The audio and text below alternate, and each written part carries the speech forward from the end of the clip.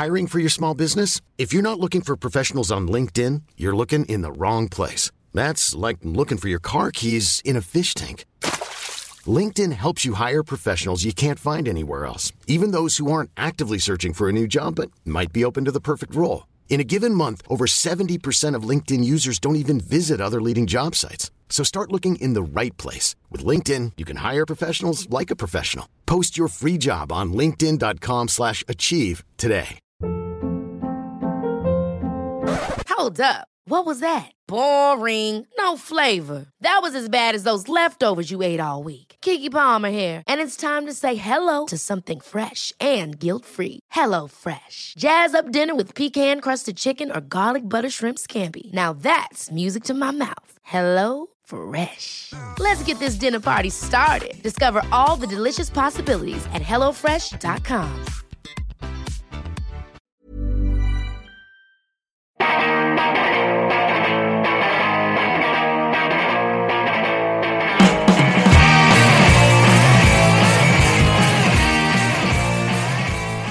Welcome to episode 161 of See You Next Wednesday, a weekly pop culture and film podcast where a single die roll decides what movies we have to see. This episode is dropping on Wednesday, April 22nd, and my name is Dan Gorman, and from the Shark Book, 101 Shark Jokes, what has the most fiendish fish of all contributed to the auto industry?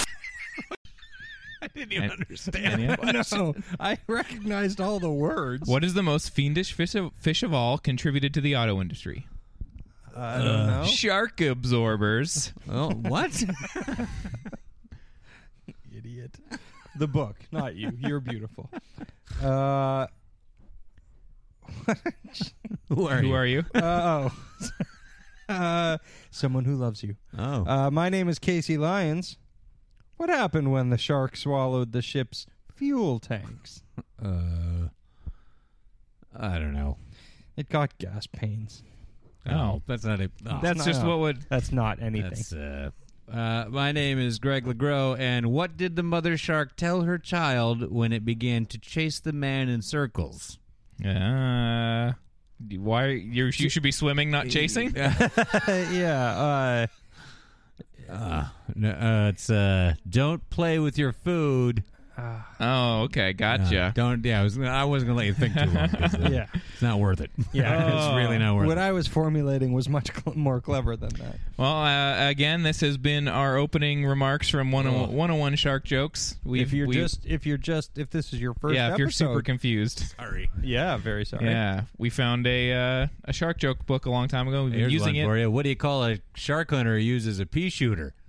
Shark shooter. Stupid. Hey. Ew. Huh? Hey, man, save him. It's a published book. Yeah. We have tons of stuff to talk about this week. A million trailers came out. Lots of movie news that we will be talking off the top. Before we get to Film Roulette, where two of us got to watch whatever we wanted to see, while Casey had to go see Paul Blart 2. Yeah, so three of us got to see whatever exactly what we wanted. And then at the end of the episode, Greg will take us through an episode of Beverly Hills 90210 in our Relay segment. 90210, Relay, where we, as grown men who have never seen the show before, watch Beverly Hills 90210 one episode at a time. Yeah. Oh, man. And learn from it. Yeah. Speaking of learning, if you have things you want to teach us via an email, you can email us at info@modernsuperior.com. You can rate and review us on iTunes, and you can follow us on Twitter and Facebook at SYNWPC. Do all of those things, and let us know what you think about whatever. Yeah. Yeah. And now we will get into our news and what did we watch this week segment, the Itty Bitty Tidbit Committee, which usually lasts around an hour. If you want to skip to the movies that we are to review, that on people. I'm doing it. I'm not saying forever. anything then. You know what? I don't have any news. All right. Yeah, Let's go to Film Roulette. I'm Okay. not saying a word for an hour. I'm going to put blank space for an hour so that anyone that wants to skip to the name of the movie on the top of the episode, they can. Uh-huh. But don't. We got lots of stuff to That's talk all about. interesting. Yeah. Yeah. How should we start this? I watched a bunch of stuff, but also a million trailers and news came out. Good, let's listen. Tell me what you watched, because I feel like we're going to talk about these trailers a lot. Yeah, there's so much news. We'll flip Okay. it. We'll flip it. Oh, we'll flip it. Who did I you do watched first, Bill? a lot, Yeah. and I won't spend I too did much not. time on all of them. No, nor did I. Yeah. I watched basically one thing. Yeah. What did you watch? What's the one thing? Let's start there. Well, I watched one thing, and I can't even talk about it because Okay. it's something that I'm possibly going to be talking about on another podcast. Oh. So Really? Yeah. So you brought Isn't it that up nice? for that. Yeah, and I'm not even going to say what it was. Oh, really? Fine. Fuck you and fuck the people listening. Fine. No, What- it was oh, it was a movie called The Thing, Oh. 1982. Well, are you going to Maybe you've heard of it. try to scare Matthew Price to death with that? I'm gonna try my best. Nice. Very good. I'm gonna try to kill Matthew Price. That's awesome. And you think it sucks now, right?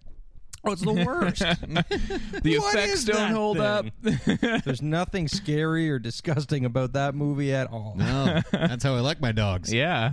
Yeah, And my pals' heads Yeah. with spider legs. yeah, that's how I like my Wilford Brimley without a mustache and putting his hand in someone's mouth.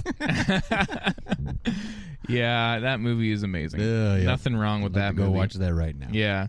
I watched something you guys have all seen. Oh. I finally got around to Going Clear, the Scientology yeah. documentary. Yeah. And that's really good. And the further it gets along, the more stuff that comes out. Like, because a lot of it, I knew a bit about Scientology, so I was Yeah. like, okay, I get a lot of this. It's not shocking yet, but by the time it gets to like they're throwing people in the quote unquote hole and they're like escaping, That like stuff, that's what is shocked fucked, me. man. And their cuckoo bananas fucking yeah, their presentation, That the was giant crazy. stage with all the crazy Nazi imagery Yeah. and stuff like that. And Yeah. how And the everyone's one- just like, this is wonderful. Yeah. Hey, And the one Nazi Golden Globe. The one is huge. Like the first one they show is like the Yeah. biggest thing ever, and then the Yeah. next one's slightly smaller. It's like, oh fuck. Well, I think That whole IRS stuff is crazy. it's really nuts. Like that And they don't have strong-armed to them. Spend any taxes on anything.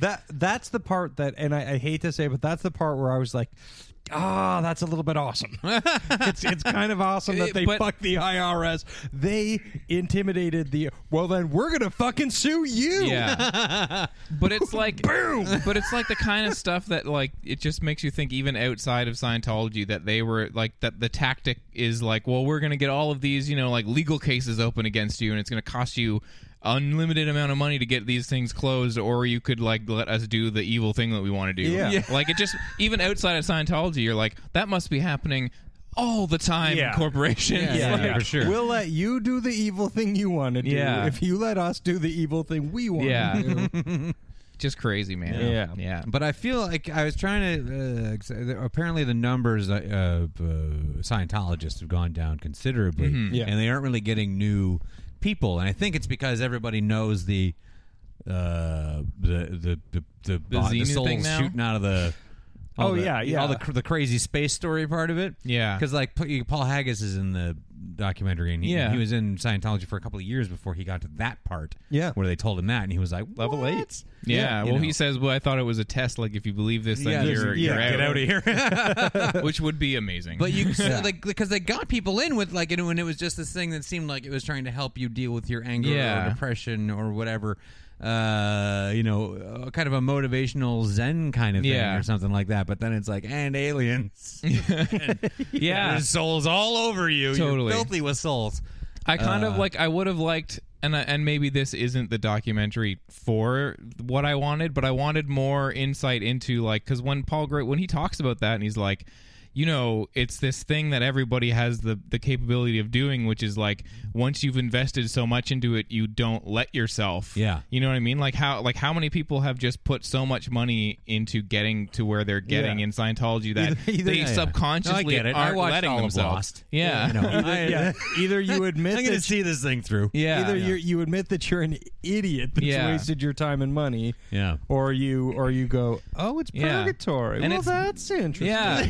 And it's not, and it might not even be consciously that you're saying like, well, I just have to, you know what I mean? Like something inside of you is just like not allowing you to see the truth because you've invested so much into it, money and time and effort and whatever. And that's like a really crazy thing that humans can do. Yeah. Yeah. Fine. Sure, Xenu. Yeah. Sure. Yeah. Totally. Pretty good. Very, very good watching. Yeah. Not bad. Pretty nuts. Want me to keep going, or do you guys have? I've got one more thing, guys. Okay. One more thing. What? I finished. It's a short thing. I finished Bloodline. Yeah. Yeah. I love that show. Yes. That's my favorite show that I've It's seen in a very long time. so That's great. my favorite show that since Breaking Bad. Yeah. And I love it, and I miss it already, and I wish it was still on. And I was like, I don't know, without spoiling anything, I was like, I don't. This must just be one little self-contained I thought that too. thing. There's, and if it's not, it's going to be a real letdown. Yeah. And then it wasn't. Yeah. So that's all I'll say. Watch that show, or Yeah, you're I dumb. need to get on that. Watch Yeah. that show, or you're dead to me.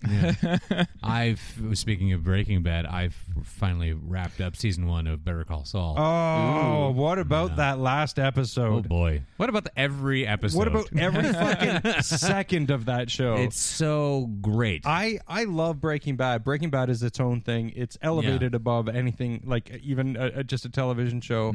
And there's part of me that, and I don't know Likes how big this a part, that I think I might like the show better. Maybe. It's hard to say. It's only so, one season. You can't. Yeah, I was so gonna say good. with only one season. Yeah. Yeah. But I'm actually looking forward to the Golden Globes this year, just for all the wonderful television acting that's been. Yeah. Like, what do you do when you've got a Ben Mendelsohn and Bob Odenkirk, and you've got Jonathan Banks and Michael McKean to look at, and Kyle Chandler.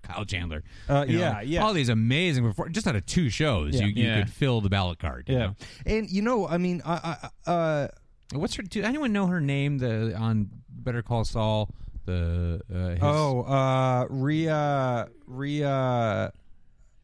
She's Seahorn or something. Yeah, she's terrific. She's fucking amazing. Yeah. Like I already like her better than Skylar because she's the requisite kind of sexy, intelligent blonde woman. Rhea Seehorn. Rhea Seehorn, yeah. She's really good. She's fucking phenomenal. I love her. I love everybody. I love the guy who plays I can't remember his name. The lawyer, the guy from the big law firm. Oh yeah, the one that he doesn't like. Yeah.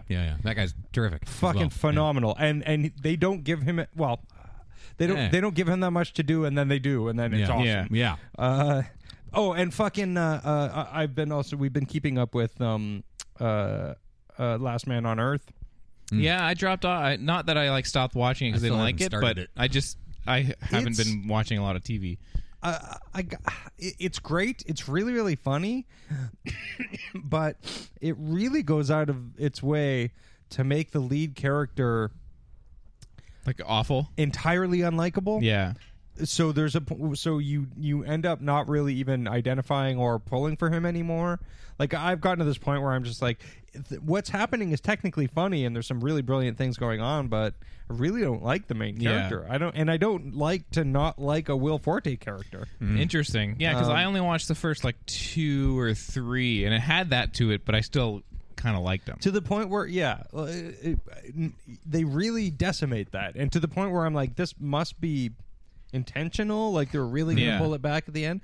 But the guy who plays his buddy, Mark? Is it Marco? Marco? Oh yeah. He plays a very different character on Last Man on Earth. Oh, cool. And that guy's one of my favorite new actors. Yeah. He's fucking really phenomenal. good. Really good. So good on fucking Better Call Saul. That episode was amazing. Yeah, man. Yeah. Did you start watching Daredevil? Oh yeah, Because I feel like I saw some opinions thrown out to the Yeah. Facebook crowd that I wanted to ask about, even though I haven't started watching it. Yeah. That is a show that everyone loves, and I have no idea why. There's been one scene that I thought was great, and then everything else I'm like, there's some acting that's all right. Most of the acting is terrible, and the dialogue is pretty pedestrian and doesn't really go anywhere. I'm only 4 episodes in, Okay. but I've had to really fight to want to watch it. Yeah, I don't get it at all. I love this show. I think it's great. Oh, it's a good like Lord. a superhero show. Yeah, it is definitely after Bloodline. It's definitely going to seem a little more. But I don't know. I like almost all the acting except for Foggy. Oh, That he's guy's the worst. worst. Oh, he's just a fucking. And the character. I know that the character is supposed to be kind of away. That I can tell what they're going for with this guy, but it just misses the mark. He's not charmingly doing it that well. way, not forcibly. and you can and there have been characters who have done that really well, like where you're like, oh, this guy's unlikable, but I, as the viewer, have to like something about the performance. But at Foggy's least. not supposed to be unlikable. He's just supposed to be kind of awkward and dumpy, and he's and this guy's a fucking idiot. I can't stand him. Like I'm just like, get him off the screen. I think she's pretty bad too. Rosario Dawson, for as much as I've seen of her, she's fine. She's always good. I like what's her face is playing Karen Page. Oh, I'm not. I'm just like, she seems to be doing a lot of what Froggy's doing, or whatever his name is. Foggy. Foggy. Frogger. In that everything's very big. I'm Yeah. acting right now. Well, she's only in scenes with him, so maybe. Yeah. I'm trying to match the energy. Yeah. I'm being dragged down with this fucking yeah. idiot. Maybe. But there's one scene, and there's the scene that everybody keeps talking about, this great one-shot scene. Yeah. Where I'm like, it looks pretty good, and the way it's executed is really good, but it also feels like now we're going to have this scene, and it just goes on, and it's like, yeah, technically this is all really cool looking, but it really feels like it feels tacked on. I Like, didn't it feels like- I didn't think that at all. No, I don't think loved how- anybody else feels like that. Yeah. I loved how how it rolled into that. Like how that episode, see, I didn't feel like it episode did. builds up to that moment where I don't want to really get into stuff, but like where he's like making a like pretty heavy decision at that point, when he's kind of already stepped over a line. So that is just the crescendo at the end of everything that he's been talking about and going through with Rosario Dawson at the lead up to that. Yeah. And then there's a lot of, that's just the most impressive one, but throughout 5-6 episodes that I've seen, there are a bunch of long shots. It's something that happens continuously throughout the show. Right. That's just the most obvious one to see, I think. But Right. they keep doing it. And it is the first one, I think. Yeah. And I'm gonna keep watching it because I want to see how this fits into the whole Marvel universe. Mm-hmm. But yeah, so far there's one scene, and it's the beginning of episode 4, I think. Really cool scene in a bowling alley that's just really great. Yeah, that's and excellent. that actor who comes in is fucking awesome. Totally. He's the best thing about it so far. I haven't even seen Vincent D'Onofrio yet. And I've heard really conflicting points about him, that he's the fucking best thing in it, which I would believe because everything Vincent D'Onofrio does is amazing. But yeah, a lot of people are like, oh, he's just terrible. No, I don't think he's terrible at all. Yeah. But So, I don't know, decide for yourself. I think it's great, though. It's, it's... Have you finished it? No. Okay. Because I was trying to get Better Call Saul done, and Athena really likes it as well, so we've been watching it together, but it's been a busy week. Didn't really see much of anything. Like I watched a few Daredevil episodes, and I finished Better Call Saul, and I don't know. I fell asleep watching this movie that... This movie with Steven Seagal, Steve Austin, and Michael Pere. What? Oh my god! Steven What was Seagal. it? Tell me it's a remake of Three Men and a Baby. Yeah. You won't believe who's the baby. And Steven Seagal is doing like a weird like Cajun accent or Oh, something. man. In it. Oh, So, boy. like, what's happening? That has to be the most half-assed. I was like Cajun trying to stay accent. awake. I'm like, oh, this is so horrible. Like, I don't know. Oh yeah, so I didn't really see much of anything. I saw a lot of like beginnings of movies that I fell asleep to. What is that movie called? Maximum Conviction or something Oh, like that. cool. A super forgettable name. Maximum. 2 words. Yeah. 2 words. The movie. If one of them is maximum or like ultimate or it doesn't matter what the second one is. I saw one other thing, but I want to get into what you watched, Dan, because it just leads into one of our trailers. Yeah. So when we're ready to all talk right. about that, I'll just mention this thing I saw that I thought was okay. I didn't see a ton of stuff. Well, I watched a bunch. You but totally said you did. I watched a bunch, Why but I'm not. what are you doing? I'm not gonna like gonna belabor too many of them. I wrote an article about another 70s television ABC movie of the week that I watched on YouTube, because I really have been getting into the habit of putting one of those on when I'm gonna go to bed, like to fall asleep, and they're all like 70 minutes, so it's, even if it's a boring one, it's just like they're done. So I watched one called The Longest Night, came out in I think 1972. And the gist of it is that this guy kidnaps the daughter of a wealthy businessman and buries her alive in this like tricked out coffin that has like air vents and like a pump if like water seeps into it, and there's water and some food, and he's just basically like, I've buried your daughter alive and you need to give me this money, and if you don't, I'll never tell you where she is. If the cops come and arrest me, we're all going to go to jail. We'll never say, and she'll just die. And it's attached to a battery, the coffin, and he's like, there's about like a week's worth of juice on there, depending on how much she uses the fan. And, and it's like, because I've watched a couple of these, and sometimes they're boring, and sometimes the 70s TV like acting style really does these movies a disservice. But on this one, it works so well. I highly recommend it. The opening kidnap scene is so like weird and stark and kind of like 70s. Like the way, like nobody's screaming, they're just kind of going along with it, but it's really off-putting. And the performances are all really good. The Longest Night, it's on YouTube. It's really good. I really like it. It's based off a true story. Apparently, it actually happened, like pretty similarly how it did in the show. It's really good. Crazy, true story. Yeah, it's really it's an interesting movie, and the score is really good. Yeah. I just watched another one that was like a similar kind of thriller, and it really wasn't good. And this one was kind of like, oh yeah, I can see why like these movies don't deserve to be just like forgotten, because some of them are really cool.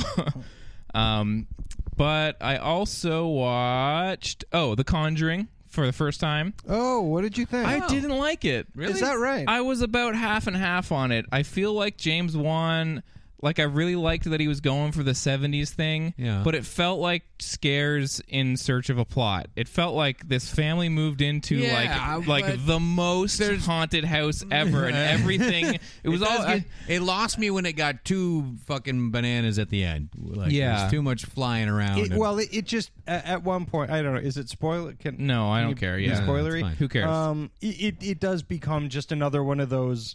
The Haunting of Emily Rose, or the Connecticut Haunting of 1980, whatever. Like, I don't think, like, I didn't think that. I thought there's some wonderful moments in that movie. There are some very good moments, but I feel like I don't, like, James Wan's direction, like, there are times when it really works, and then there's times where I'm like, you're really overreaching, and he does again put like little fancy lads in like little like like Renaissance gear, and I'm like, that's not scary, man. Stop putting it in every one of your movies. Like, it's, look, maybe you're not scared of fancy lads, but like. And I just thought there was a lot of really cool stuff, but I felt like it really needed something going on, because it just felt like it was just cliche after cliche after cliche. I could definitely see what you mean. Like, I mean, like the clapping game, I'm like, that's a cool like conceit to like wrap your movie around, and then and that's really cool, but it doesn't like but it's really still like go set anywhere. Piece horror. It's still like,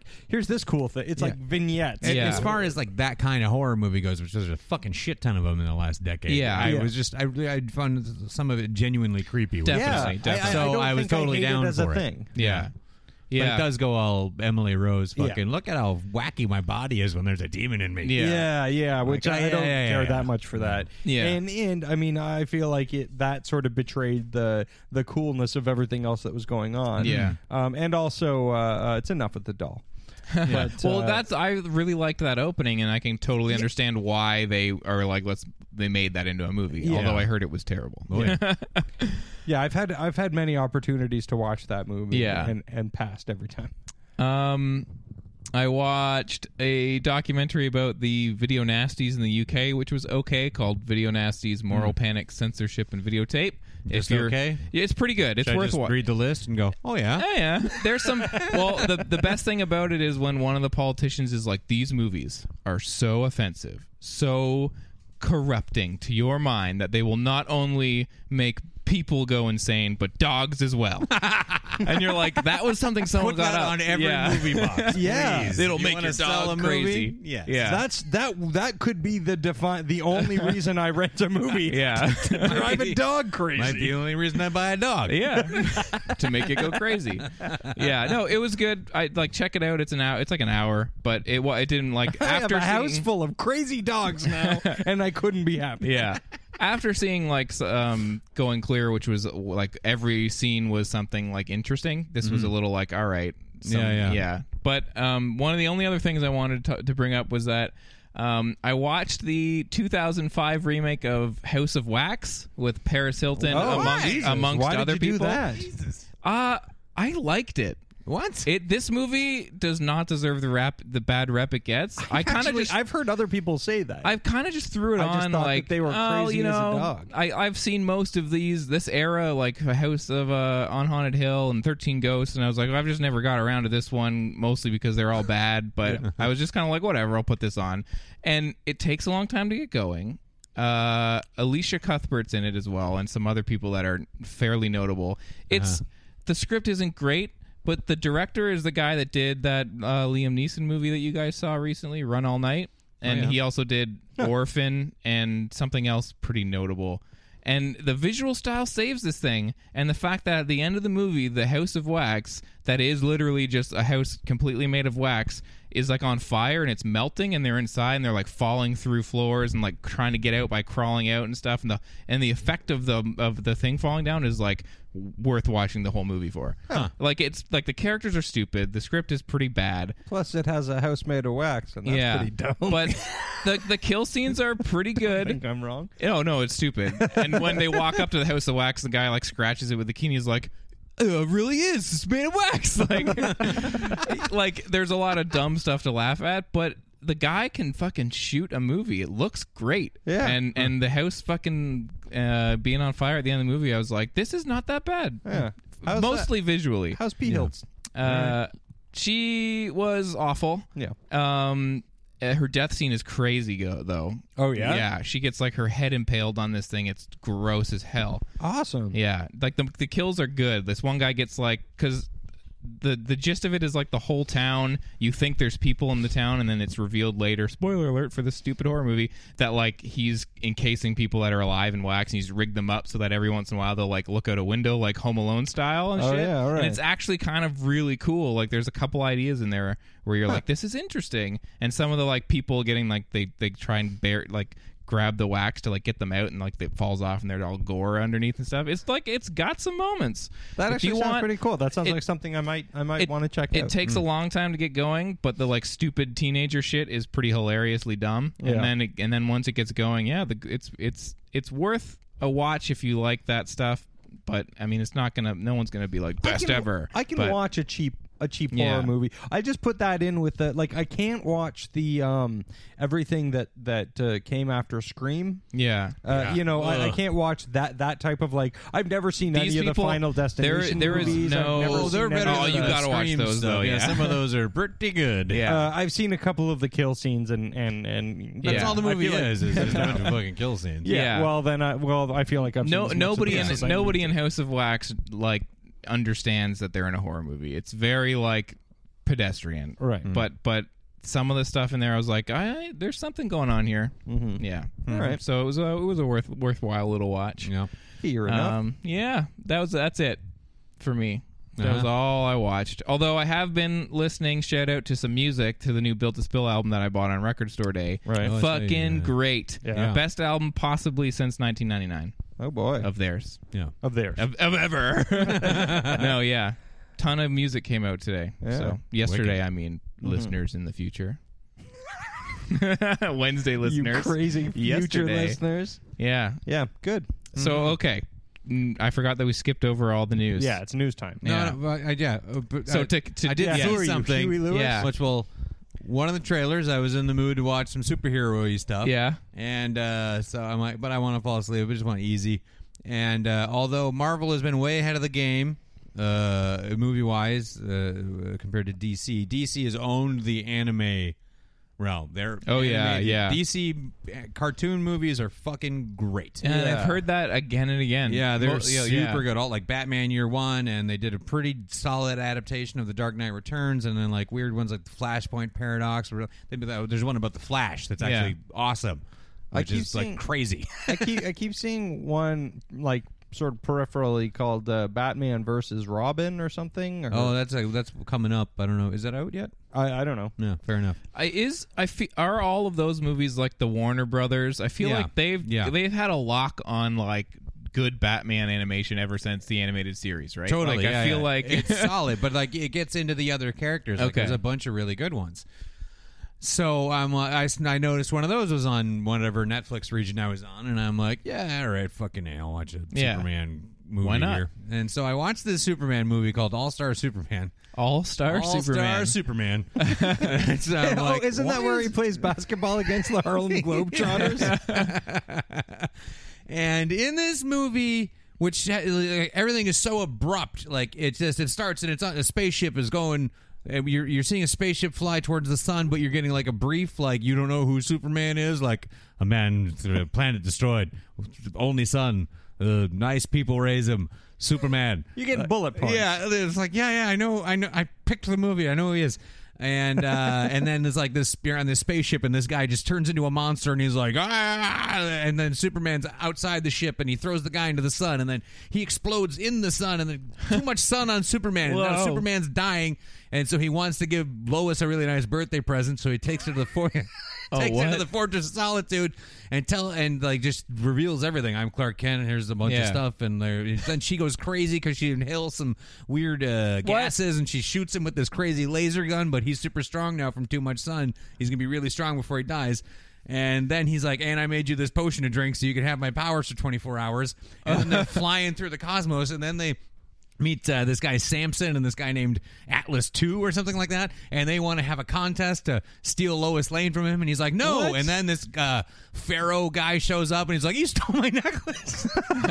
and then Superman has to solve a riddle to get her back, and he does, and then he has to arm wrestle fight these other two guys, and then Lex Luthor is being captured by the government, and fuck all these things. Oh, then Lex Luthor drinks Superman juice, and he turns into Superman for 24 hours, and then Jesus gives this guy 2 golden tickets. I was just like, what in the fuck is going on? There's so many things that happen. This movie's only 75 minutes long. It blew my mind. There's a different plot point every minute. Oh, yeah. Oh, and there was this one scene where Jimmy Olsen shows up, and he's wearing like a dress and high heels and pearls, and I don't say why ever. Oh, my God. Awesome. Yeah.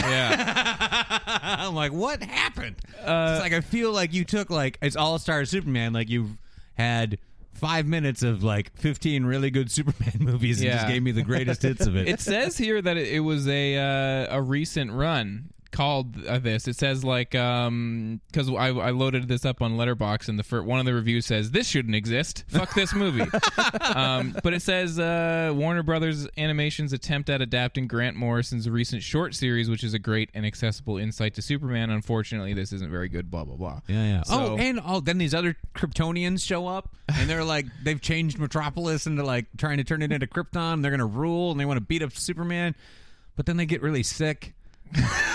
I liked that you were like so he sends them to the Phantom Zone. This thing's 75 minutes long. All of this shit happens. I like that you were like, he gets too much sun, so he's gonna die. But then when you were talking through, you had to reveal but he's gonna get real strong first before he dies. Before he dies. Oh, and Clark Kent has a big prison break scene with Lex Luthor.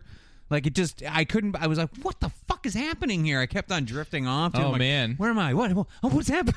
How much of this was the dream you were having? This is the same director as the animated Batman Year One. Oh, yeah? Really? Yeah, a bunch of these. Great. Superman, Batman, Public Enemies, Justice League, Crisis on Two Earths. Bunch of Batman Thor. versus Public Enemy? Yeah. I want to see that one because I don't know who would win that fight. But yeah, obviously I had superheroes on the brain because a lot of trailers happened. I guess, do you want to? Yeah, well, right into Batman versus Superman, Dawn of Justice. That was leaked and then officially released. Right. I like how on IMDb the synopsis for this movie is the plot is unknown. Period. Yeah. We don't know yet. Yeah. Well, certainly that's true of the trailer. Yeah. I don't know what the fuck's going on here. What do you guys think? Well, I mean, Superman saved the world from Zod's stupid pulse people thing. are mad but at now him. everybody's and so some like, people worship him like a he's god, too and other good. people are like, this is too out of control. Yeah. What we can't be, held against this guy's whims. Yeah. And Batman's like, really mad. he's like, fucking that fucking guy. Could you bleed that fucking guy? Yeah. I don't know. I watched the trailer and I think it doesn't look awful or anything, but I was kind of like, oh man, like this just looks so grim and like I don't know. I think it looks cooler than the first Superman. Yeah. The first Zack Snyder Superman. Like I think Definitely. there's some shots where I'm like, ooh, that looks really cool. Oh yeah, when Batman steps out of the shadows or whatever. Definitely, there, yeah. Dude, that's awesome. Pretty Maybe cool. it's That just my is worry Batman. about Snyder. Yeah, I feel like I feel like even if it looked amazing, I'd be like, but fucking Snyder, man, I hate him. it's like I like Watchmen and I like Dawn of the Dead, so maybe Yeah. Yeah, me too. I lay out Dawn of the Dead so good. And I've watched that other Superman movie I think like twice. Yeah. Man And of Steel. I didn't like it either time, but I was compelled to watch it twice. Yeah. I don't understand why, but I'm very excited to see this movie, and I don't think it'll be very good. No. Yeah. And I feel like there's going to be long parts of it where I'm really bored. Yeah, I think But I'm it'll be really better than compelled to Man of see it. Steel, I think. Yeah. though. Yeah. I just feel by virtue of the fact that I'm like, if ever I get bored, I can just go, well, Wonder Woman's going to show up soon, and we'll see what that's about. And Yeah, then, sure. Oh, then Aquaman's going to show up, so Yeah. we'll see how that sucks. Yeah. So yeah, I feel like there's going to be enough things in it that yeah.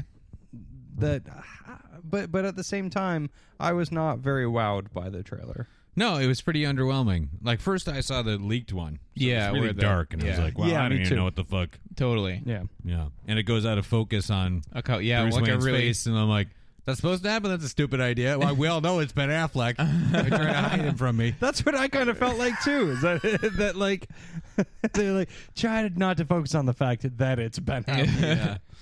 But yeah, I don't know. I've never been particularly hopeful for this, but at the same time, that's about the best looking live action Batman you could have ever asked for. No matter who's in the suit. Yeah. That suit is dynamite. Yeah. It's a fucking great suit. Yeah. And Batman is thick as fuck. Yeah. Like they made him fucking jacked as hell. Yeah, well, they really went at that at the Frank Miller Dark Knight Returns here. Even that shot, there's that shot where Batman's standing up on top of some kind of building or whatever. Yeah. And Which he's- is super and cool. he's holding a rifle. He's holding a rifle with a sight, which is like definitely like right out of some hardcore imagery from Dark Knight Returns. So I mean, every Batman movie for the last 15 years or whatever has been leaning a little bit on that. But now they're going for it. on Frank Miller's work in general. Now they're like really diving in hard at it's very specific imagery from that suit that he's in, oh, dude.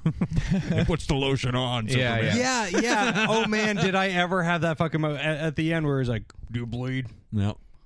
Would you Like fuck me?" a great big fat person.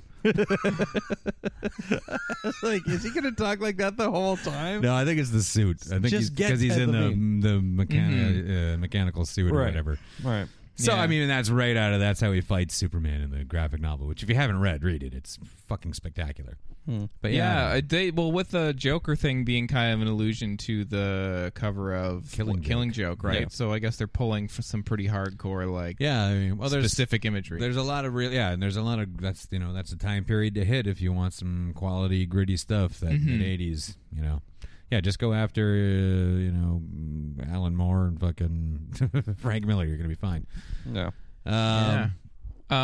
Well, we can spiral that off into the other superhero trailer, which was the full trailer for Fantastic Four. Right. Yeah. Anticipation was tempered a little bit with that teaser. I think, anyway, I feel like the general consensus when that teaser dropped was kind of like, That it was let's pretty boring. wait. Yeah. This is going to be... I'm so bored in this minute and a half. I feel like the tides turned when, like, not that anyone was really super excited. I feel like people were kind of like, oh, I wonder what that's going to be like. And then that teaser came out, and I feel like the general consensus was like, oh, no. That's going to be like something I don't watch. Yeah. And then now this new full trailer comes out, and it's like, hey, wait a minute. Yeah. It definitely looks better than I thought. And they were just like, we have to they were really trying to hide the Thing from us. But sorry. yeah, I'm a fucking 8-year-old. that's all right. They're trying to like keep that under wraps, but I think they went. We have got to this has got to be the flagship. Yeah, we gotta do something to get people. And the in. shot that And they they picked did. at the end of him jumping out of a plane and landing behind a tank and it exploding, I was like, "Woo, yeah, not bad. yeah." And the first half, I thought, sorry to cut you off. No, it's fine. The first half. Like with them getting ready and them kind of like I felt like the chemistry was there between the actors in the opening of the trailer. You got some very good actors. Yeah.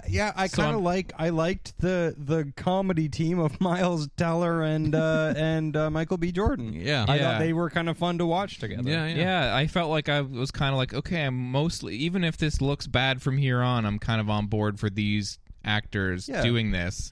And then it gets a little like, it almost looks like, post Avengers, post Man of Steel, they like fly through some buildings and they all blow up, and I was like, okay, I know, like, yeah. Times. Yeah. But I dig for the most part, or at least it's an improvement on how the Thing looks, because it's not totally dude in a poop suit. Yeah.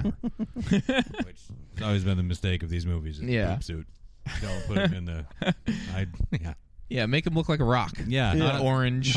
Not yellow poop. Yeah. Everyone's favorite poop. Yellow poop. Yeah, no, I've gone from I don't know to like I don't know, maybe. Yeah. Yeah, no, I'm curious enough that I will see it in theaters. I'm assuming we'll probably wind up rolling for it in some circumstance, totally. But, Yeah. Winner or I'm loser, like, depending. all right, show me. Yeah. I want to know. Yeah. What else? Jurassic Park World full trailer. Right. Yeah. Which I feel like, I don't know. I felt like I was a little worried with some of those other teasers, and now I'm like, just be cool. Yeah, just be big and and fun. And that's what it looks like. I mean, I'm really gonna have to forgive. What is he? A dinosaur whisperer? Is that his thing? Yeah, kind with of. the raptors. Yeah, I think apparently I'm pretty sure the dinosaurs talk. Like I believe they're like, unless I was thinking of an earlier version of the movie, I think there's going to be like they're going to push that pretty far. Maybe not to talking, but what? I think they're going to push like his like being able to like communicate or could like rally them somehow to a pretty far place. Wait. Now, are they gonna speak English? I don't know if they're going to speak English, dinosaur? but I feel like I read somewhere that there's communication between them. And I might be completely wrong. I've just been waiting for the movie Yeah. Yeah, he talks to dinosaurs like Mark Singer talks to a hawk. Oh, master that beast. Yeah. Yeah, I'm just like it's the trailer, so I'm going to give that a pass for now until it's totally in the movie. Yeah, I just want to I'm going to assume they've got a really good idea for why that works. If it's even as if this movie is even as good as if it's on the same level as Jurassic Park 3, I'll be like, okay, because I don't hate that movie. No, that movie is a very fun action It's movie. pretty fun. Yeah, I still haven't seen it. It's not like you don't go into it thinking like this better be better than the second one. Yeah. It's just like it's a fun movie. And then it's kind of a shitty ending or whatever, but like hey, it's fun. It comes fast. It's not a long movie. Yeah, and I feel like that's what I want from this. Yeah, there's some quality stuff in it. Yeah. It's gonna be a nice popcorn movie. Yeah. I feel like that'll be a good time at the theater For sure. Yeah. What else? We haven't even talked about. Holy shit, we buried the lead. Yeah. No, I'm not going to want to talk about something after that. No, Star Wars. I'm going home after that, and I live here. What a piece of shit this teaser. No, I'm just kidding. Yeah, this thing didn't make me want to cry. Oh man, I saw footage of people crying on the internet. Yeah, a lot of people did, and I know it's because I'm not a nostalgic guy, but I was like, really? But I get it. I was at work, and I didn't cry, but I wanted to. Yeah. I was just like overwhelmed with happiness. Yeah. I was leaving work and I got a text from Jake Barker, and he was like, "New Star Wars trailer," and I was like, I stopped what I was doing, put in my headphones, and I was like, "Oh God." Yeah. I really love that they opened it moly. with that big shot. That's fucking the opening shot of the fucking Star Destroyer just downed in the on fucking sand. Like that thing has been there for a while. Yeah, because it's either it was like the one that was broken off in half, and that's the back half of it, or that thing has just been buried in sand for because like this is like years and 30 years after later, Jedi. right? Yeah. So that is invariably one of the Star Destroyers from the big final battle. Yeah. Yeah, I was fucking blown away. Yeah. First you see the downed X-wing, and then you see the fucking Star Destroyer. yeah. Oh boy! Like that could have been the trailer, and I would have been like, "Best trailer of the year." Yes, best movie of the year. Yeah, and then fucking everything, and then Luke's voice. Yeah, man. And like there's all this speculation, and this was my immediate thought. He's like, the Force has always been strong in my family. My father has it. And now my first, like, people are rationalizing it this way on the internet, and this is exactly where my mind went too. Was like, well, yeah, because like Obi-Wan, yeah, exactly. The Force is sort of eternal life, as it is with Yoda, as it is with Obi-Wan, as it is with Anakin. So maybe that's what he means. I hope that's what he means, because I don't want them to cheaply bring back Darth Vader. I don't think they will. Kind of weird I feel way. like it's got to be in there. And I feel like them showing the mask, the crushed mask, was their way of going like, "Hey, he's not going to be in this movie." Yeah. I mean, he's in the universe. Yeah. He's not going to be in the movie. One of the best memes that I saw come out of this was somebody put a side-by-side photo of the crushed Vader mask, which kind of has like a twisted up face with like Jason without his mask, and it looks perfect. But I gave the teaser a little shit because it was kind of, I thought the teaser was cool as somebody that is kind of outside of the Star Wars thing. I don't hate them all. Joy. Oh, fuck off! Like, but. I did kind of think, okay, the first teaser was cool, but it was just kind of like thing movie title that you will all see no matter what. And I was happy that this one was more like, okay, I can kind of sink my teeth into this teaser and see where they're going, and it's getting me excited even though I'm not a Star Wars guy. It looks cool. It looks really fun. Yeah. Like going from the Destroyer down to like with the kind of dusty look to like that, even like the shot later where they're like flying into the other ship. I don't know the names of any of this shit.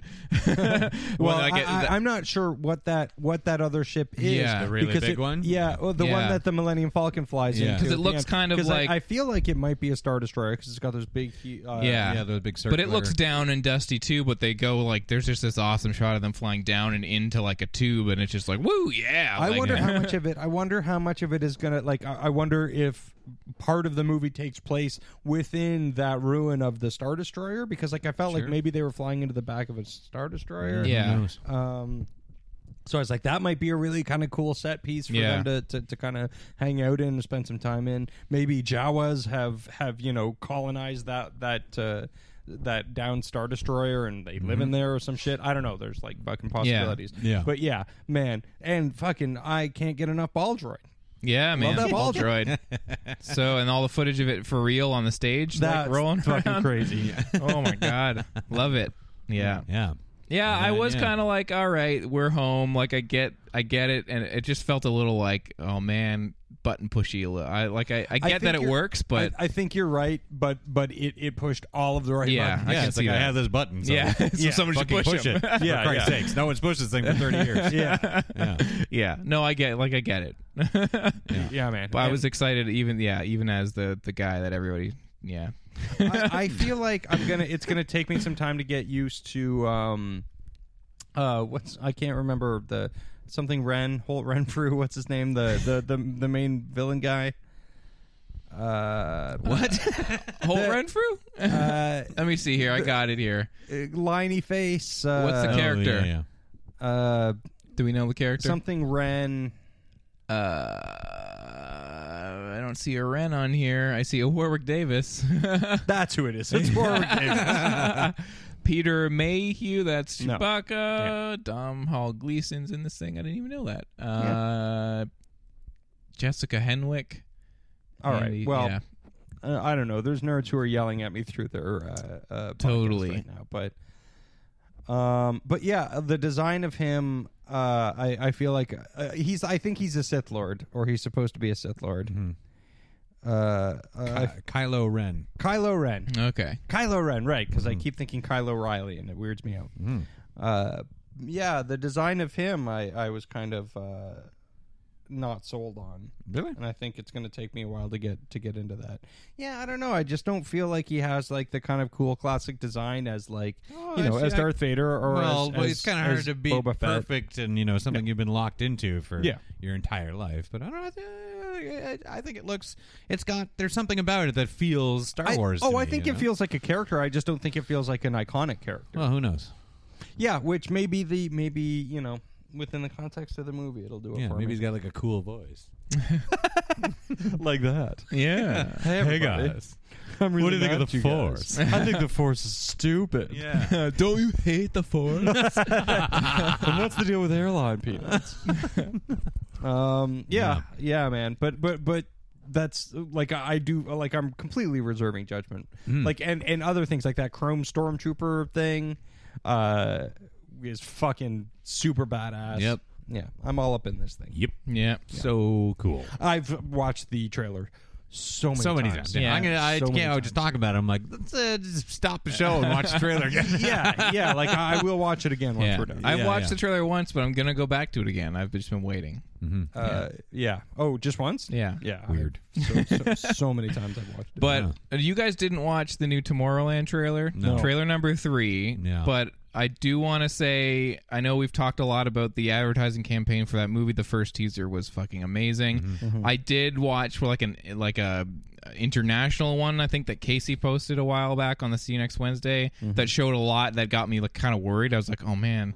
But I think it maybe was the way it was edited, because this third trailer, I know it's like overload with like we're all already sold for this movie. I can understand why you guys wouldn't watch it. And as I was watching it, I was like, this is too much, but I love it. Yeah. It looks like like anything that you could think, like if you were worried at all about if this is going to be cool and fun and like a Brad Bird thing, the stuff that they show in this third trailer, which is basically an extended cut down version of like what will probably be an extended action scene, is like, okay, so this is going to be like this, and I love it. Like, see, that's what makes me really want to watch the trailer. I'm not going to because I don't want to. Honestly, because I want to see tonally where, like, I think I don't if feel it like spoils anything, it's just like a scene that's probably going to be the first big action scene at the beginning of the movie. There's probably going to be so many crazy shit in Tomorrowland, but I understand not wanting to. I just it's too much out of trailers these days. Man. Like I'm already sold. I really want to see the movie, and I just want to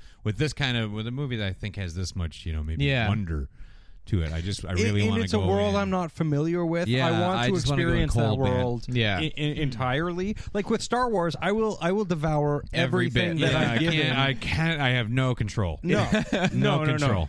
No. But I do with Tomorrowland because it's a property I'm not familiar with. Yeah. And I'll digest it all at once. I feel like is the best way to do it, and to the point I don't want to watch the trailer, and yet I do have this curiosity. and I get it, and I totally agree with you, and even like I said while I was watching it, I was like, oh man, this is like this action scene. I wish I could see this all fresh, even though now I've seen like some of the beats of it. Yeah. But at the end of it, like talking about it now, I'm just like, oh, I wish you could have watched it so we could be like, fucking right. Yeah. No, I get it. But if you don't care about those kind of things, I highly recommend the third trailer. It's just like everything that Brad Bird is good at, especially in like animated movies, like in all the kind of like crazy one-upping action of like Iron Giant, how like things kind of happen.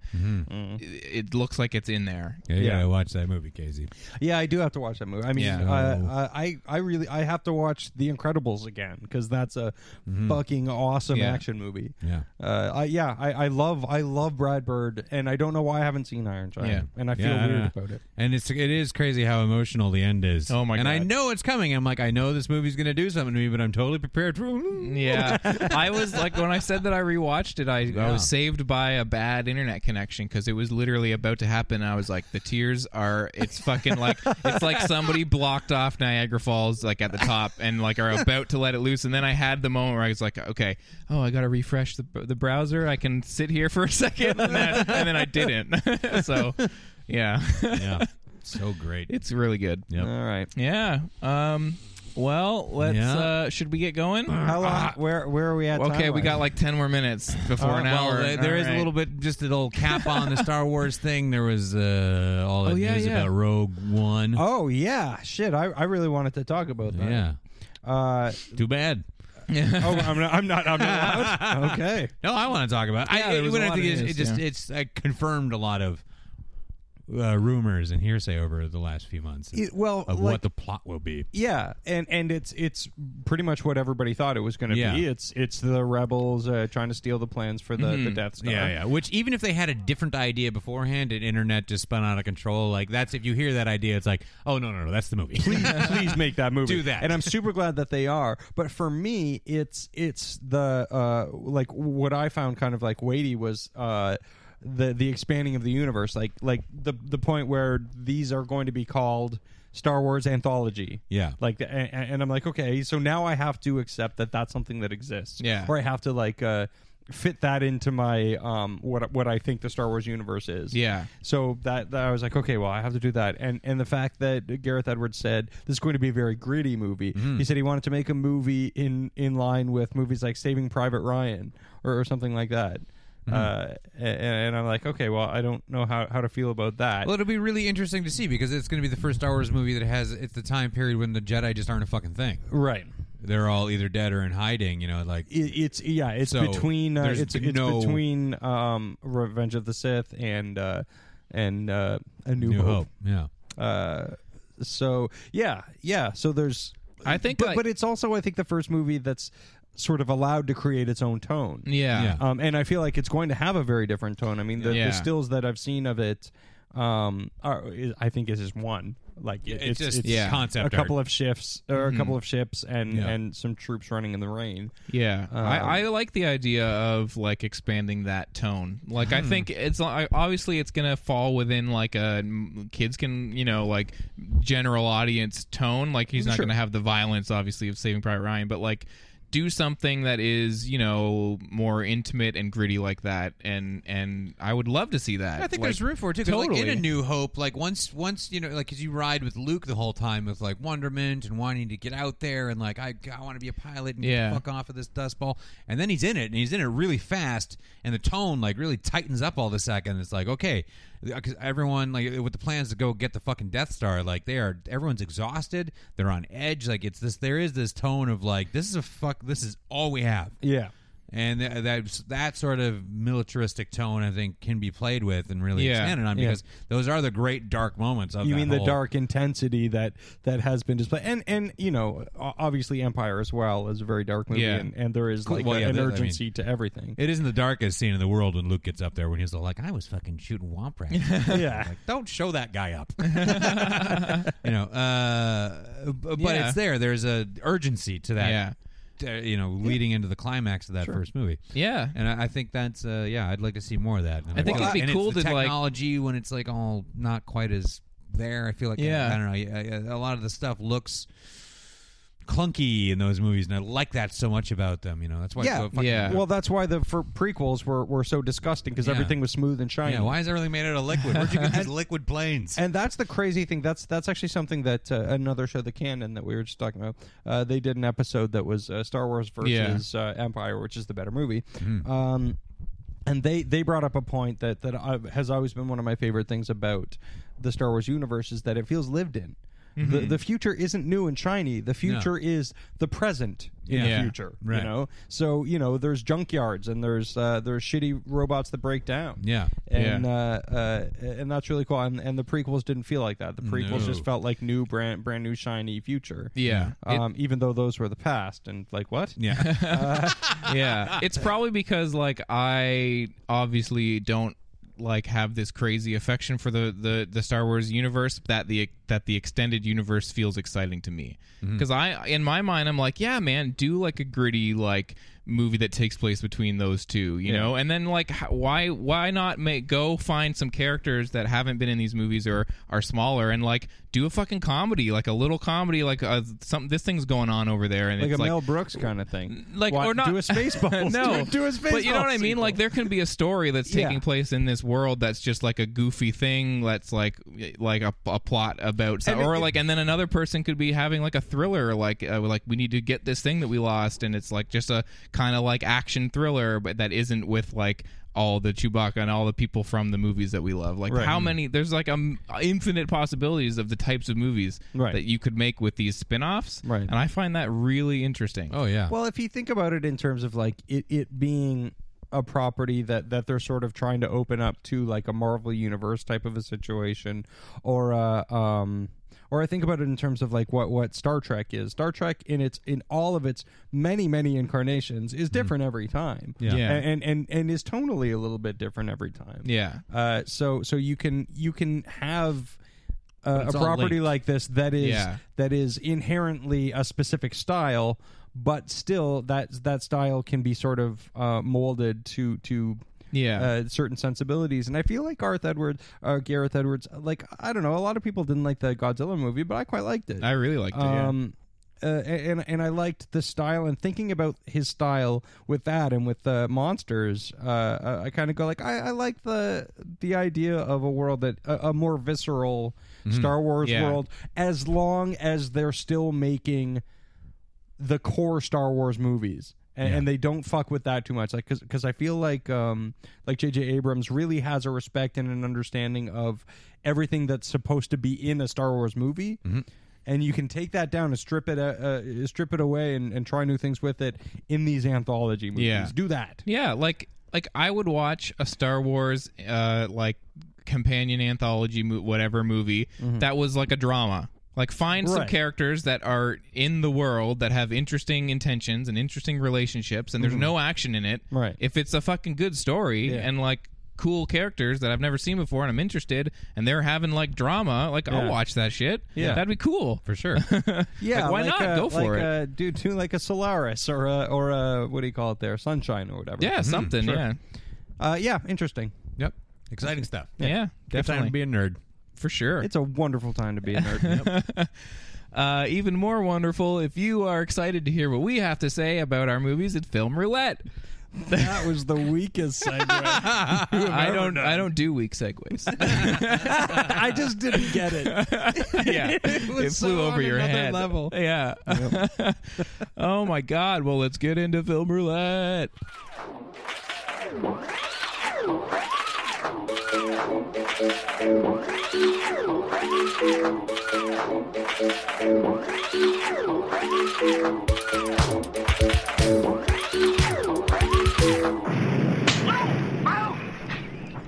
Film Roulette is our weekly segment where the three of us roll a die and the two high rollers get to go see something good. Last week we rolled for winner's choice, so Greg and I got to pick what we wanted to see this week, but the loser has to go see something that we have identified as a movie that does not look very good this week. Casey had to go see Paul Blart 2, the sequel, The Mall Cop. I don't know what the name of it is. Something Just along those lines. Mall Blart. Mall Blart Paul Cop. Yeah. But the loser gets to give the winners an album to listen to for the rest of the week. Last week I gave these guys an album to listen to. We will talk about it after we review the movies, so let's get into that now. Winner's choice. It felt really intense last week rolling for this because of the losing movie. Yeah. But Greg and I got to go see whatever we wanted. Whatever. Yeah. What did you see, Greg? Let's do this. What? Let's do it up. Okay. What'd you see? I saw Furious 7. Okay. Oh, yeah. Yeah. Yeah. I had to go see that. That's just like, as soon I think I said last week, I'm going to see it. Yeah. Yeah, you did. So what did you think? Casey and I talked about it 2 weeks ago. I won't go too long about this at all because there's no need to. It's easy to talk about. I had a great time. Yeah. These movies are absolutely insane. They're totally fucking bananas. They don't make any sense. Everyone says crazy shit. Things that happen are like, no. Yeah. And they just do, but that's what they do. And they do it over and over again, and they do it fucking totally stone-faced. Just Yeah. like, yep. Fuck yes. It's crazy. It's totally crazy, and like I'm just in it. I buy it for some reason. Like it just works for me, and yeah, I really had a great fucking time at the movies with this. It was big and bananas, and I think the reasons why something like this is so fucking great, other than it has Kurt Russell in it, which makes everything great, and I totally enjoyed him in it, is like this kind of thing. This is so huge, and there's so many fucking people in it. And, you know, when we were kids, you didn't get to see Jean-Claude Van Damme fight Schwarzenegger, you know? Yeah. But I got to watch Jason Statham fight The Rock. Yeah. And then I got to watch him fight Vin Diesel, which is like, I don't know, like watching him fight, you know, Dolph Lundgren or something. Yeah. Which is still entertaining. Still good. Well, I guess Dolph you didn't get to see Lundgren. that. There was Universal Soldier. But, you know, you didn't get to see the real big fucking mega action stars go at it in a movie. Yeah. Or be, Until they were like 65 years old. Yeah, you know, so I mean that was pretty great. And The Rock and Jason Statham fight was fucking wicked.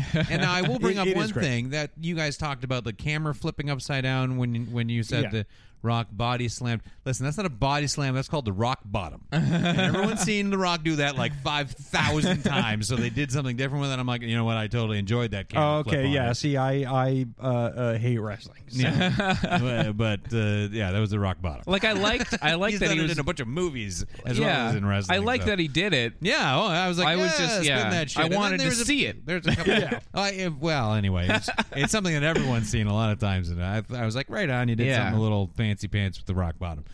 And I didn't realize Iggy Azalea was in it, mostly because I don't know who she is. She's So did you driving see the other her? car. Was she in it? She was when they go to Race Wars. She's the other someone driver. comes up to Michelle Rodriguez and has no idea how to talk, and says like, "You're that ghost girl." Yeah. I think she drives the other car, right? Does she? No, she doesn't do it. I She's thought it was barely a in it. race She's car barely thing. in it. She just comes up and doesn't know how to say things like a person, and then she's gone. And while I didn't know that she was in it, and I didn't know her face to recognize her, when she delivered her line, I was like, where'd they get that at? Why'd they let that extra talk? It's so horrible. I don't even remember that. It's not memorable, other than it was a really horrible line reading early on in the movie. All the action worked for me. It was a ton of fucking fun, and the handling the Paul Walker thing at the end was really well Really done, good. and Shockingly poignant. yeah, and it was definitely chokes you up, you know. And it sucks. It sucks that he's not with us anymore. He really, I think, could have gone on to do some good stuff. And I was able to. One thing I thought was interesting was, aside from the lighting stuff and kind of when they're hiding his face, when they did the stuff when they got his brothers to fill in for him and shit like that. Another thing I noticed was as they let his character become a little bit more of a physical force over the last two, I'd say, where he really gets into shit hand to hand with people. Yeah. It's like Paul Walker's a pretty good like stage combat guy. Yeah. In that I recognize he has sort of a specific way of doing movie combat that looks good. Like he's a good screen fighter. Yeah. And the last big fight he's in, that's not him. And I could tell, not just because they were hiding his face, I'm like, yeah, this fight style is totally doesn't fit in with, like, when he fights those dudes on that bus, it's fucking awesome. Yeah. Like, so good. I love that bus Do you scene. think that he could have sort of done had he remained alive? Yeah. What's the word I'm looking for? Do you think he could have done kind of a Chris Evans thing where like he becomes a really legitimate? I think with so. the right role becomes have you because seen, he's not all that legitimate an actor. I mean, he was never in any good movies, right? But I mean, if he's given like a legitimate action, like kind of prestige action thing, I think he could have done it. Have you seen Running Scared? Not the Billy Crystal one. Then no. Yeah, there's a Paul Walker movie called Running Are we Scared. talking about Gregory Hines? Yeah, have you seen that movie? Because wait, you should see that movie if you haven't seen that. Yeah, it's a delightful film. Oh man, it's an awesome movie.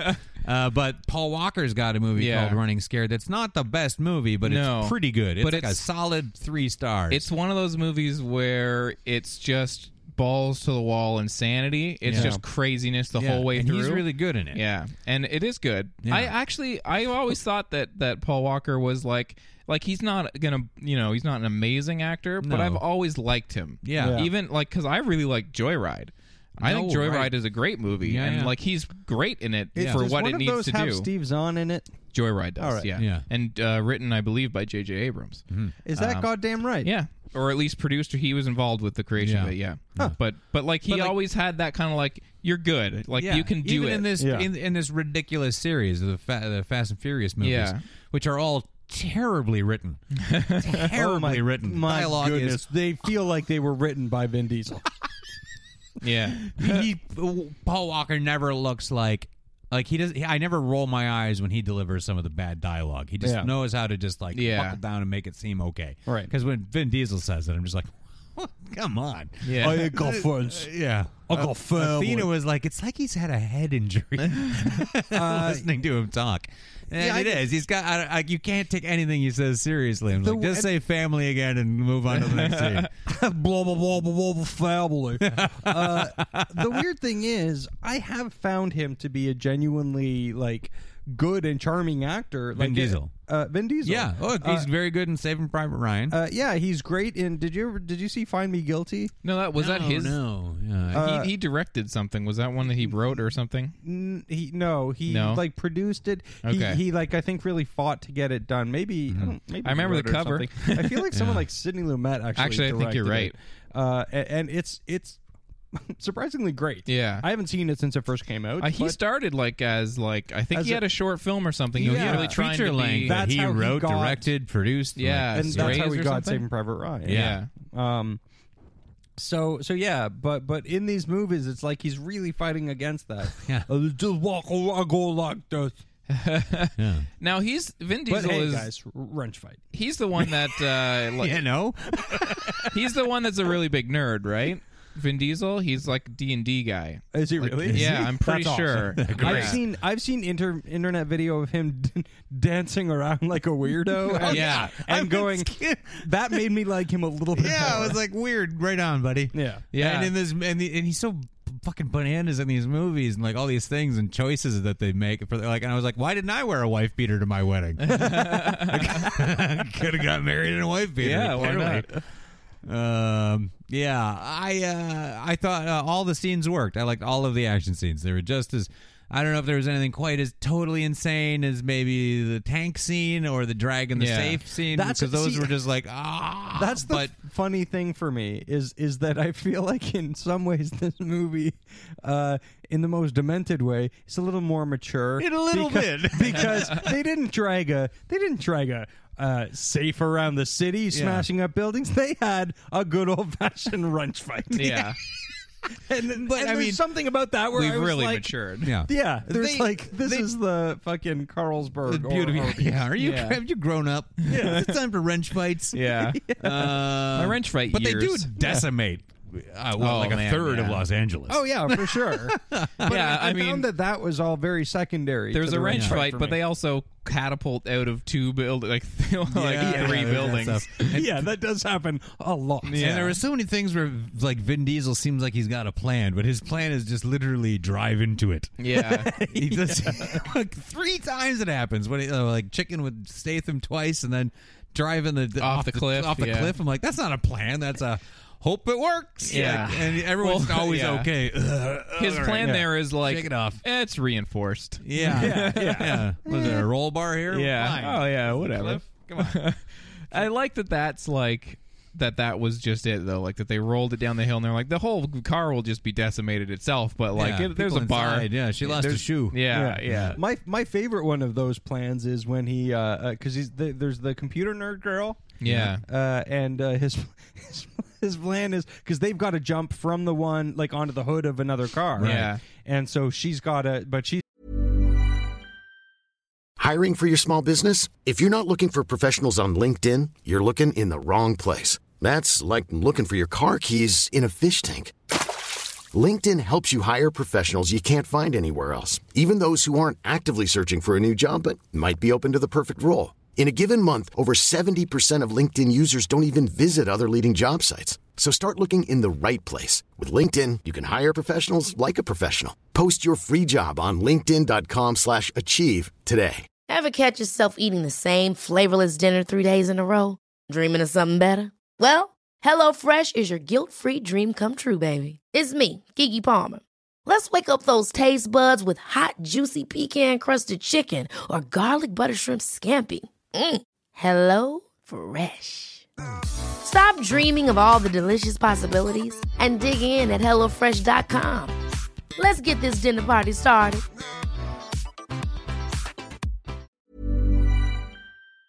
She's very scared to do that, obviously, because she's not Vin Diesel. Right. So his plan is like he's just going to throw her. Like he's like, I'm going to count it to 3 and then you jump. And he goes 1, 2, and then he chucks her. Yeah. Like, that's not a good plan. Like, this isn't the time where that's a good thing to do because somebody really has to be ready to grab onto the fucking windshield. Yeah. He like throws her and she just like flies. Like, but she wasn't ready. She does it, Yeah. but I'm just like, I feel like you really gambled on that. Yeah. But hey.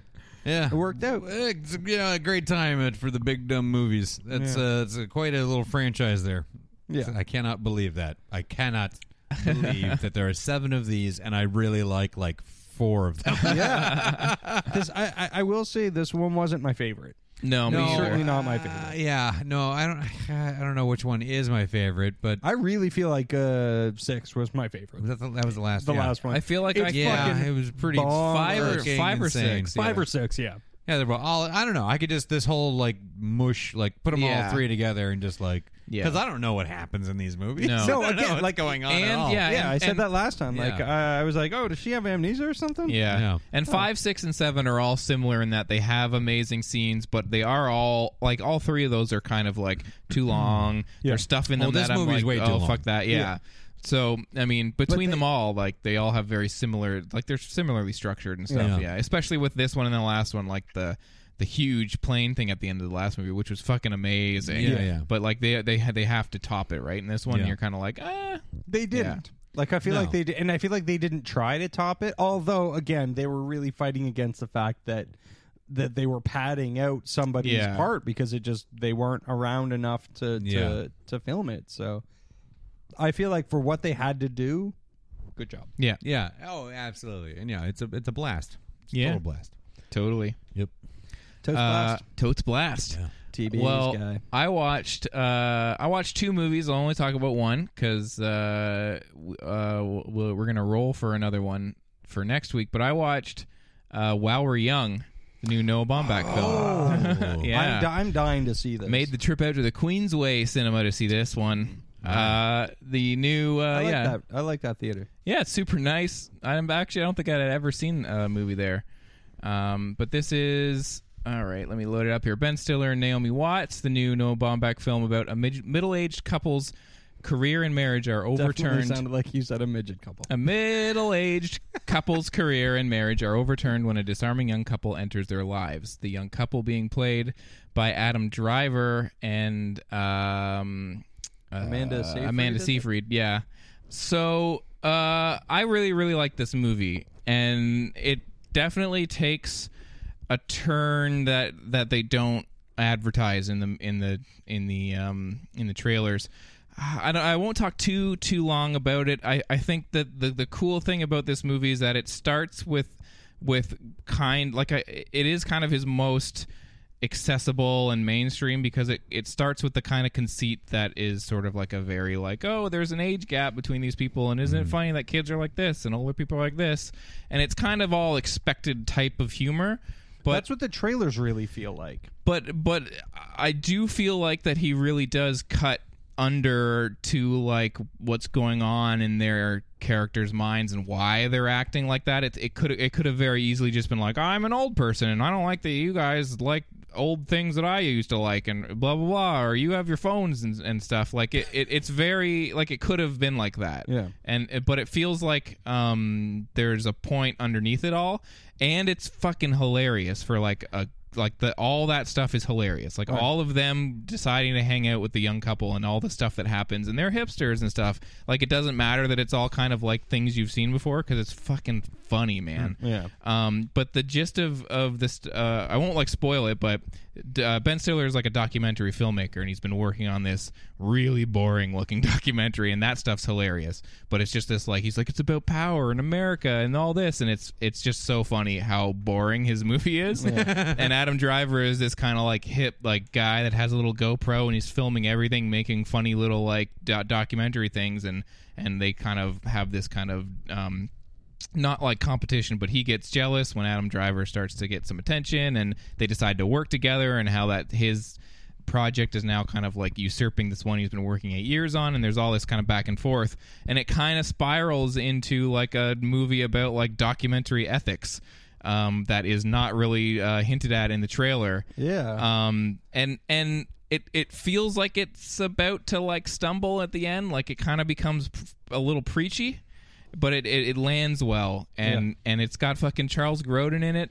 which I had no idea. I was like, well, what a treat to see him again. Yeah. I can't remember the last thing I saw Charles Grodin in. Yeah, and it does feel like this movie is skirting the like, oh, entitled younger people and like fuck the whole generation, but I don't think it is. I can see how it could be taken that way, but I don't think it is, because Ben Stiller's character is also really like shitty, you know. Well, he's good at that. Of not necessarily taking a moral standpoint. Yeah, just showing that everybody has shitty flaws. Yeah, I've loved and not loved Noah Baumbach movies. Yeah, and this movie, I really liked it, and it does kind of feel like it takes a bit of a stumble at the end, but it lands well, I think, and I think a lot of what's going on underneath it is really interesting, and Ben Stiller's really good at playing that kind of like, you know, he's really upset about something that Adam Driver did with his documentary, and he's kind of doing like a ranty like speech near the end, and it's all coming from like his insecurities. So it's not like,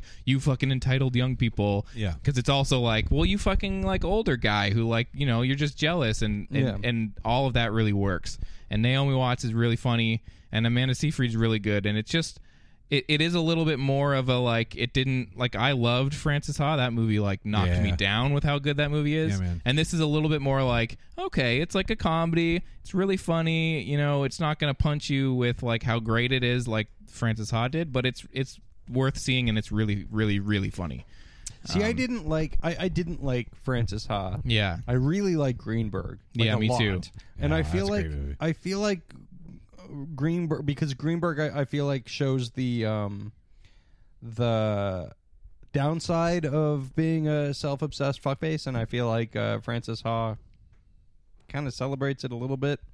But so yeah, I didn't know where this movie was going to fall. Yeah, and I mean, I can see, I've read some things where people said it almost says like the whole generation fucked them or whatever. Yeah. And I can understand why that would be, it would be seen that way. And it gets really close to that. Yeah. Yeah, in the way that it treats I feel like that's Adam not going to detract from me, because that is how I feel day to day. Yeah. Yeah, and yeah, like I can see that, and it like I said, it broaches really close to being that, but I think there's more going on the outskirts with all the other characters, that it doesn't feel like that's the whole point of the movie. Yeah, because it's coming from Ben Stiller's character. So yeah, I really liked it. How is this is the big question in my mind. How was The King Ad Rock? Oh my God, good, really good. Yeah, not like surprisingly amazing, but but he's I am very surprised funny by that, because there is none higher. Yeah, he gets 11 points off the word Quagmire. He's really funny, and he's playing like kind of against type in a way, because he looks like a real sweater guy. Yeah, he's like the like older couple friends of Naomi Watts and Ben Stiller, who they're having a baby, and Naomi Watts and Ben Stiller like have tried and they can't, and they're kind of decided that they're not going to have a baby, and so they're very alienated from their baby friends. Right. And he's very much playing like a kind of sweatery, like, used to be cool, but now I'm like, you know, like dad, and it's really funny. How much is it Ad Rock knowing he's Ad Rock? Like, I don't know. And going like, I'm cool. Not a lot. He sells like it could be a very winking performance. No, he did sells a couple of good things when he was younger. So, yeah, Lost Angels. Yeah, which is a flawed movie, but he's actually pretty good in it. Yeah. What was that? Dudes. I don't know what that is. Oh, the like John cowboy. Cryer? Yeah. Or, wasn't he in John that? Cryer. Dudes. Yeah. Yeah. I've never even heard of It's that. like really? it's like a cowboy in the city kind of or something, urban cowboy kind of thing. I think he is. Dudes. No, Ad Rock really sells the like. Is it Dudes with a Z? No. Okay. Dudes. Yeah. No, Ad Rock really sells the like. You can tell that his priorities have changed, and there's a little part of him in there that misses being cool because they do kind of talk about that, but he sells it in like a funny, lame way. Like there's one part where he asks his wife, like, do you have the cardboard sleeve for this Wilco CD? And it's just like fucking perfect. And she's like, why, what's on it? And he's like, oh, it's just the same as the cover, it just slips over it.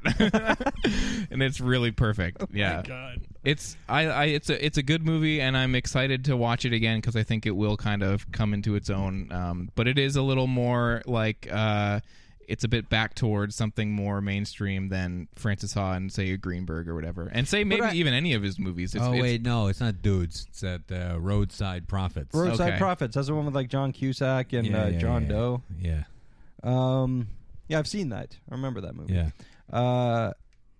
Dudes. Dudes. Blah, blah, blah, blah. See, but now I'm interested because, like as you say, there's like a whole part about like documentary ethics and stuff like that. And I assume that. Well, you know what? I don't want to talk about it. I will say that it feels like it is.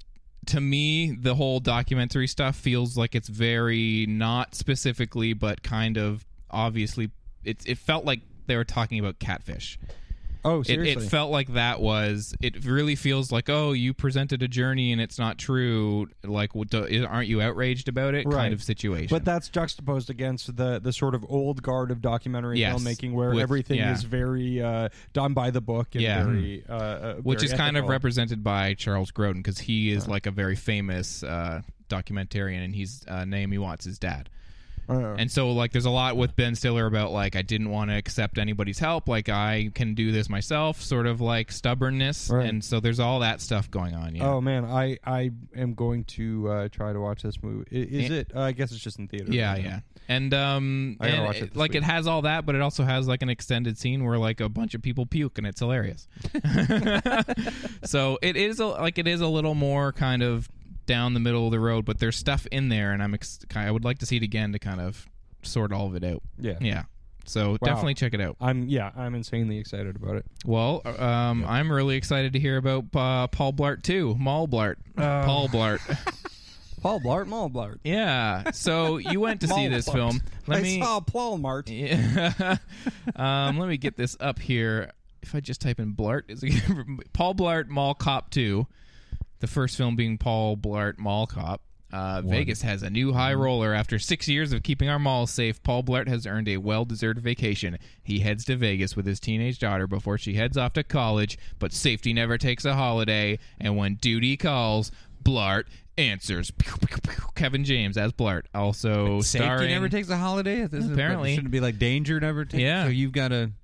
Yeah, but listen, don't worry about it. Yeah, you know what? Don't worry about it. All right, because I'm going to be largely talking about how I saw this movie at the Carlton. Yeah. Which listeners and Torontonians will know is a smelly crap hole. Yeah. Well, Greg. Well, you said that you saw it alone, and we were walking up to record, and Greg remarked that you're never alone in the. You're never truly alone in the Carlton because either people will they wander in at any time. Wander in. Movie. Or you'll be accompanied by a stench, as I said. Well, there was nobody in this movie.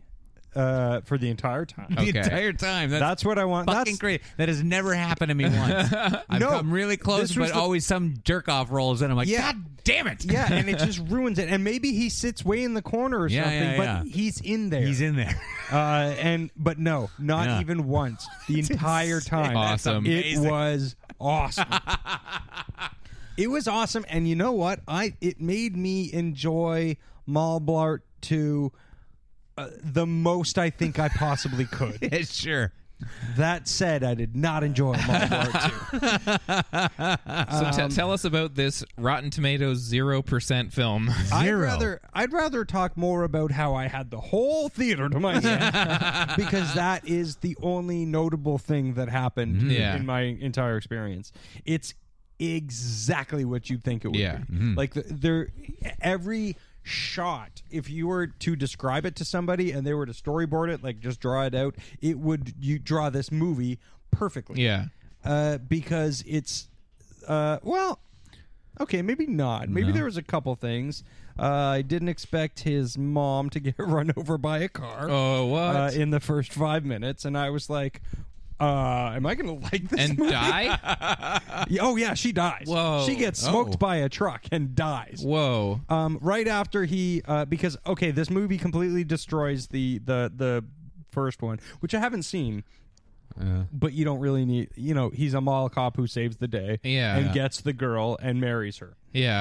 Well, this movie immediately, they get married, and then, 6 days later, she's like, oh, I don't want to be married to you, you suck, and then she leaves. Whoa. So it just completely destroys, like everything that it's built up from the first movie. I cannot stand it when sequels do that. Yeah.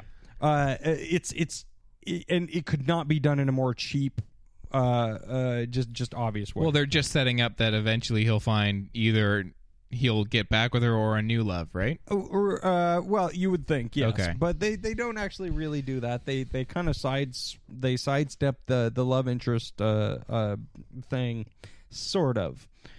Because he loves his Segway.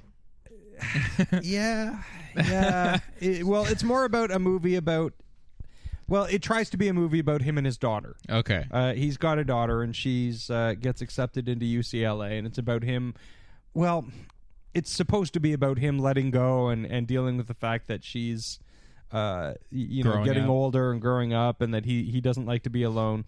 But it doesn't show these things. It just tells these things every once in a while. It just kind of goes, now, remember, he doesn't like to be alone, and she's going to UCLA, okay? Does everyone remember that? Okay, cool. And that's the only way that they actually deal with things like that. Yeah. See, if you're going to do that, do it like Fast Furious 7 did it. Have Kurt Russell come in and tell you what's going on. That's much more entertaining. They don't do that at all. Yeah. More movies need that. Every single frame that Kevin James is on screen, which is every single frame, he is trying so hard that it's exhausting. Yeah. Every line he delivers is wacky and like is just fucking chock full of his cloying, desperate sense of humor, and it's not as hard to watch as I thought it would be. It's just I'm just like there's no point to watching this. This isn't even uncomfortable. It's just something that's happening in front of my face. Yeah. It's like sitting through a bad sitcom, waiting for like The Simpsons or something to start. Yeah. All right, I can do this. Yeah. Like I'm here. I have love to. Raymond. I have to be here, and I have the theater to myself. Well, more often than watching the movie, I looked around and we're just like, to kind of go, I have my phone out right now. I'm texting on my phone. I'm talking. I'm talking out loud right now. Now that was the biggest novelty, and again, I can't stress enough how great that is. Yeah.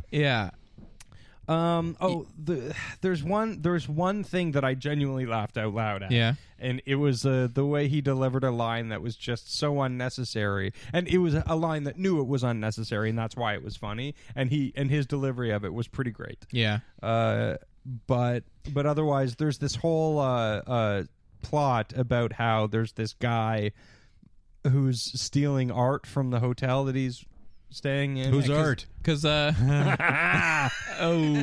made it into a name. Yeah, it's a guy. I was gonna say it's a guy. Yeah, I was gonna be like, because everybody knows that hotels, they put a lot of their money into getting great art. Well, now this is a hotel that has like Van Gogh's sunflowers. Yeah. It's a hotel that has priceless works of art, just hanging in like rooms or somewhere else. No, just like in the lobby and stuff like that. And I'm like, I want to think this is dumb, but I don't know enough about Las Vegas hotels. Maybe they do have all this art. Maybe I'm the dumb one, so I'm going to let it go. I feel like it's dumb. It's probably dumb. But yeah, this movie is just Kevin James the movie. Yeah. You watched Grown Ups 2 and your kind of takeaway from Grown Ups 2 was like you're the Kevin James. Yeah. Guy. I'm the Kevin James / Tyler Perry. Yeah. And your kind of takeaway was people like this. You saw it with a lot of people that were laughing and good on them. Yeah. Is that your take now with this one? Well, no, because I was in the theater by myself, you see. So you were just like, fuck this So movie. I didn't have a barometer for what the regular I don't Joe... think people want this one. I don't think this one's going to do well. No. You know, like, I did have that feeling of, like, I don't even think the dumb people are going to go into this. Even with a tagline like always bet on Blart? He even says that at one point. Oh, yeah? Yeah, it's like I would actually say maybe see it just to see if you think you like what Kevin James does, see this movie and see why you actually don't. Okay. Because it's just it's kind of sad. You don't hate him. Yeah. You just kind of feel sorry for him because God bless him, he's trying. Yeah. But yeah. Otherwise, I feel like I saw the first one too. Yeah. Okay.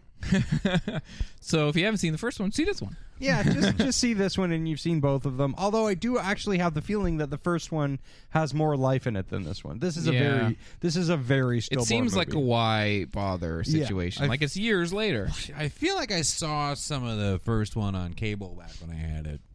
Which means you saw the whole thing more than once. Over and over. Yeah. He was my Mr. Saturday Night. Okay.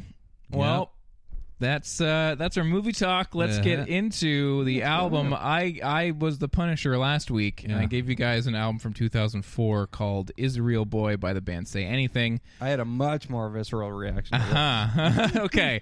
So I gave you guys this album because it's my thinking was I could give you just like a Blink-182 3-chord thing.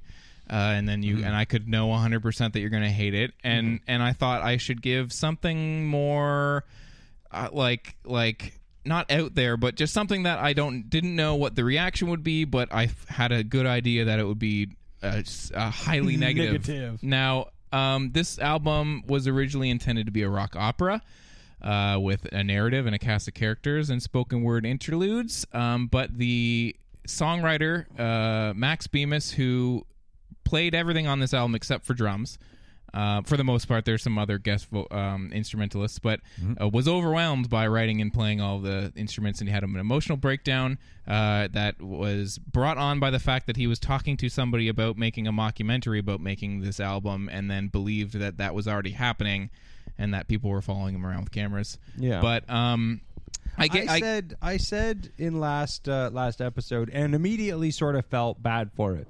Because I didn't have any frame of reference for what this music was or anything. I said, it made me laugh that somebody would have an emotional breakdown out of something mediocre. That they're such a mediocre talent or medium talent that to have an emotional breakdown over something that was just not very good is comical to me. And I was like, that's not fair. Yeah. And then I listened to this and I'm like, nah, it's about right. Now, I have a struggling relationship with this album because I at times very much like this album, and I at times very much don't like this album. And I feel like I lean more to liking than I do disliking. I think that I have a kind of struggled relationship with this album because I do think it's super catchy. There are songs that really work for me, and there are ones that I absolutely despise, a few of them. And I think the thing that interests me about this album is its over-ambitiousness. As somebody who is working in a genre that's just kind of like punk, indie, emo, kind of blender of stuff that isn't really innovative, but like obviously he had something that he wanted to do. But I did want to give you guys this album because I thought it was going to be really a discussion more than just like, you fucking gave me Blink-182. Yeah. Because I think that there's a I described it as a guy who went to college and discovered a thesaurus, and I think that's exactly what a lot of this sounds like. Yeah, I think it's a guy who's really worked on his vocabulary but has nothing to say. Yeah. I have to say I couldn't get through an entire song all at once. and I didn't. Yeah. I listened to the whole thing. but I couldn't get through a whole song. I was so embarrassed by this album. Well, that's why I was saying like it's kind of a guilty pleasure, but kind of not, because I really like a lot of stuff on this album, and I get through like a good chunk of this album straight through, just enjoying like some of the melodies and the hooks and stuff. But there are things that I'm listening to and I'm like, oh boy, do I not like this, and why do I like it though? Sure, like, and I've had albums like that. Yeah. And like one of the, so I understand that feeling. Yeah. And I was just I can like, see how you could get that from this, because technically, it's so syrupy and so overtly manipulatively melodic. Yeah. But I don't think that he thinks he's doing that. I think that he thinks that he is songwriting. Yeah, well, it's very theatrical, and one of the things that I picked this album for. Do you remember a band called Panic at the Disco? Yes.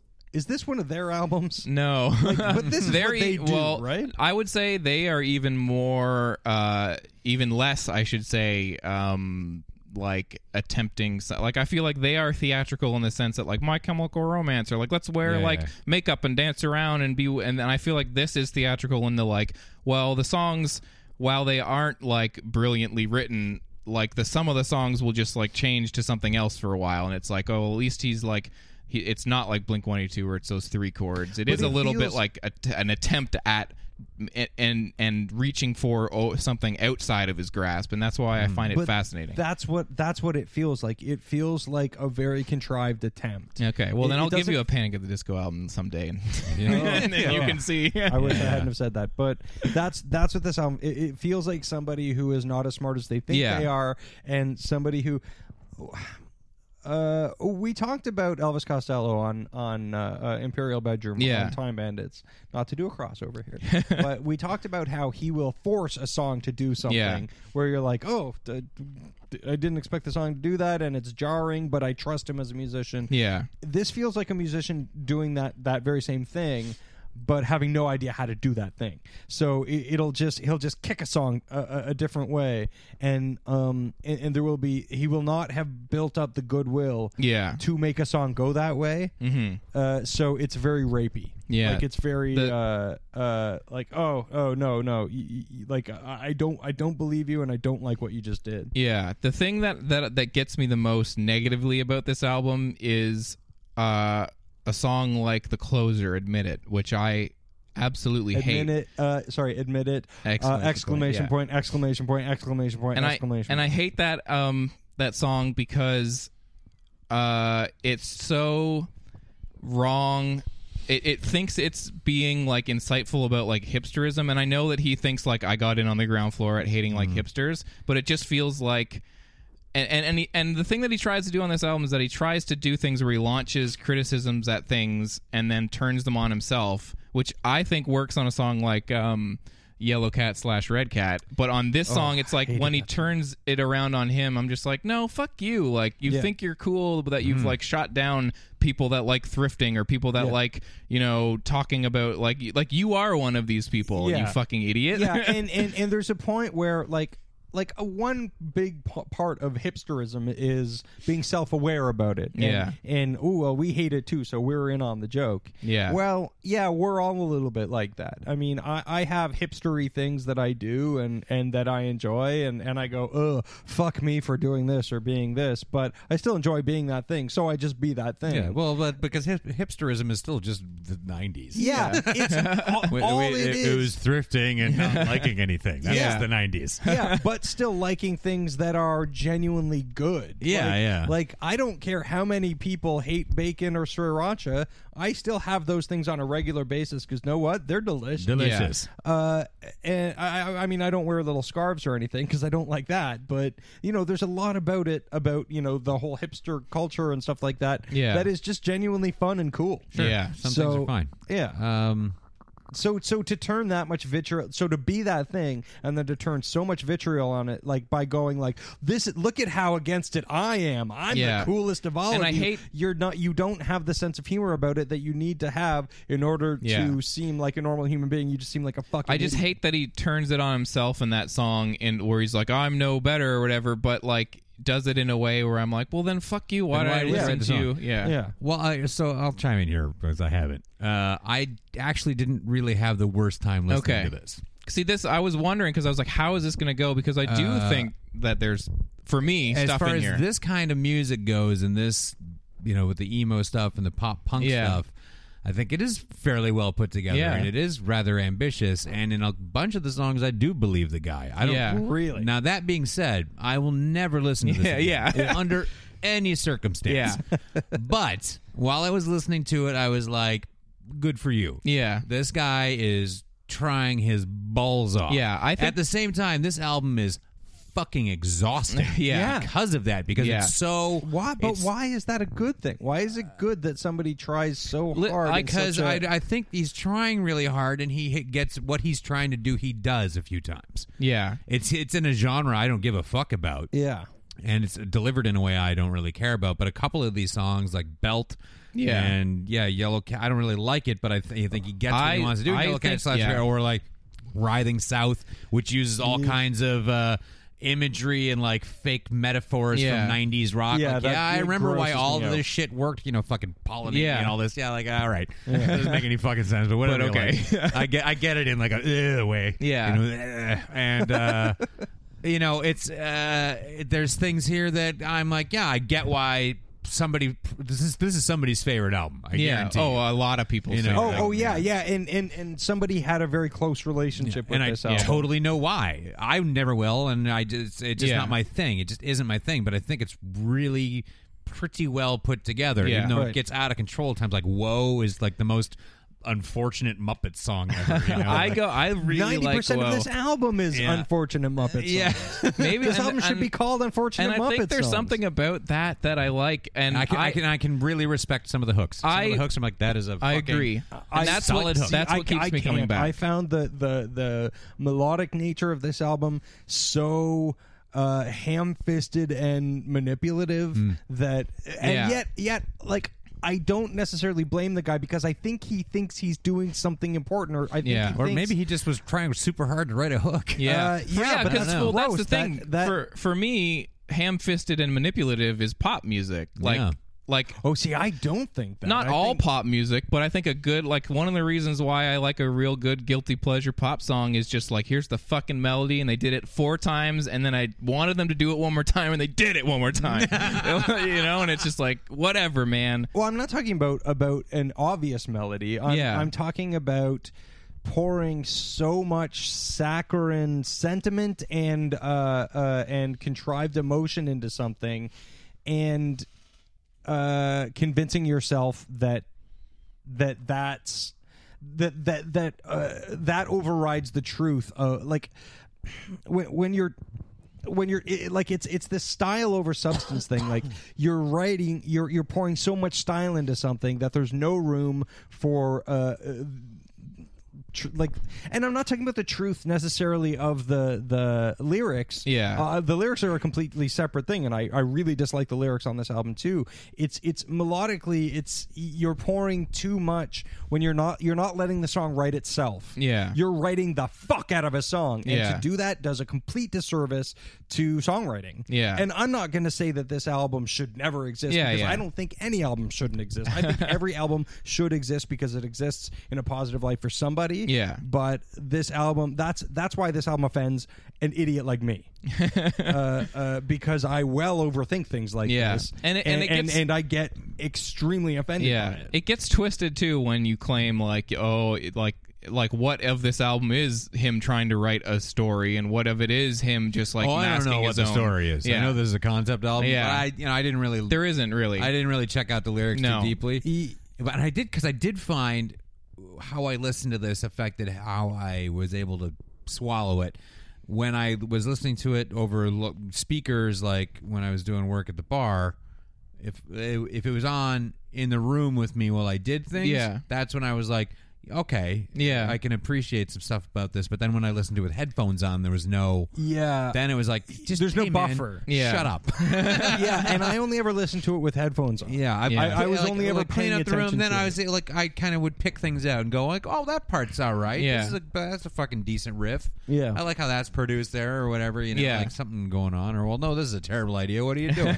Is it the same album? yeah. For me, like I can get through a good half of this album. I feel like for me, the last couple songs, I kinda falls bottom apart out. at the end, I yeah. bottom out. Yeah. Oh like, man, and I was listening to it on Groove Shark at work at one point, and it went into the, or maybe on YouTube, and it went into the deep cuts of "Was a Real Boy." oh I yeah, heard some of those songs, and they are really bad. They're really, really bad. Yeah. There's that sex song. That, Yeah. Wow, I can something sex Yeah. too, and holy fucking, that's a bad song. I'm glad that It's you like, at what least are you experienced doing? that. What the fuck is this? He's never made anything. There's some songs like some B-side stuff that I like after this, but he's never made an album again that I even care about even an out. Is And this band still a band, or is he? what he's does still he a do? band, yeah. He just put out an album that's like there's no guitars, it's all orchestra, and it's just like okay, Again, see that fucking totally lends into my whole. You know, I can. I don't want to. I hate talking about music, and yet I do love it. I can get through the first 9 songs, and 10 to 13 or whatever. I'm just like I don't fucking care anymore, man. Yeah. But I actually like you. I really like Yellow Cat, Red Cat.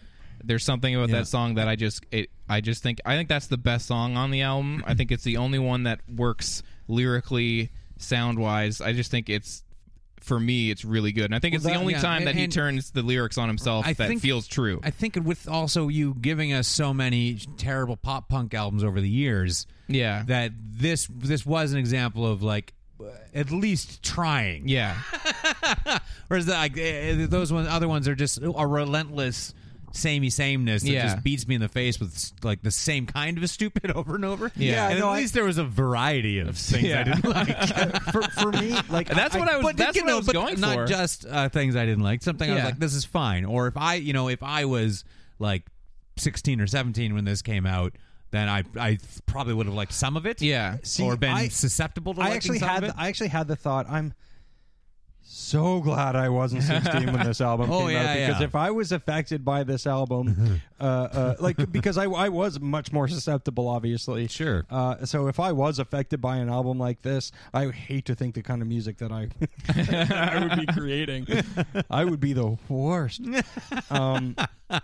But yeah, actually, that Yellow Cat, Red Cat, Green Light Go or whatever, that song is the absolute culmination for me of I can't listen to this. This is crawling up my spine, and it's making me feel physically nauseous. I kept flashing to sort of the last quarter of Clockwork Orange, where he's had the conditioning and anything violent or sexual makes him physically ill and gives him like this immediate fluishness, and that's how this album started to make me feel. Yeah, well, I'm glad that I got both things that I wanted out of this by giving this album to you guys, because I gave it thinking like either they're gonna find some things okay, you know, like they tried to switch it up, like it fucking sucks, but I can see it, like you said, and like be able to at least think about it like, okay, it's not just like the 4 power chords, they're trying something. And then also maybe they're gonna be like, especially because of his voice and his lyrics, I knew that like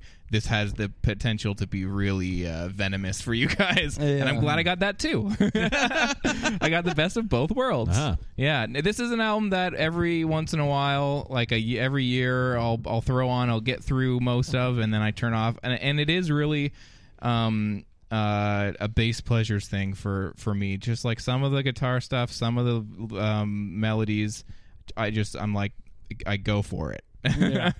And then I struggle with like, I really don't like how most of the stuff they sang, but once in a while I do. So, but why? So, yeah. Yep. That's my That was an interesting experience.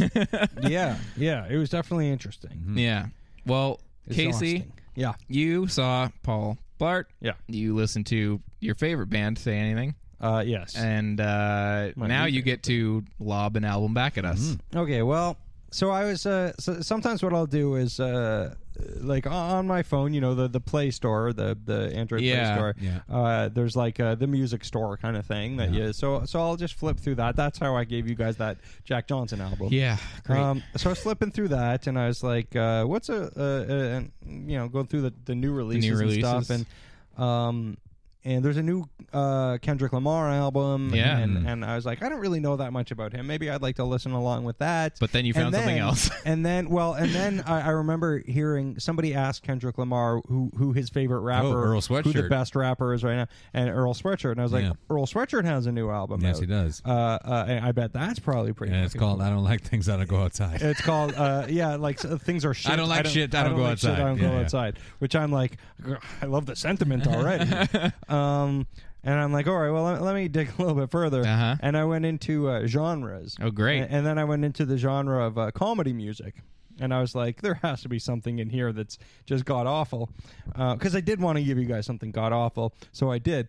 Or maybe not, because I've never heard this. I don't know what Ninja Sex Party is. Okay, but I me gotta either. figure that a comedy band who calls themselves Ninja Sex Party probably has songs. First of all, the album is called NSFW. Oh, great. Which not safe for work. Yeah, it's got songs like No Reason Boner. Have you seen photos of You Can Do Us? 3 Minutes of Ecstasy, Accept My Shaft. Have you seen this photo of them? Yeah, that's the cover.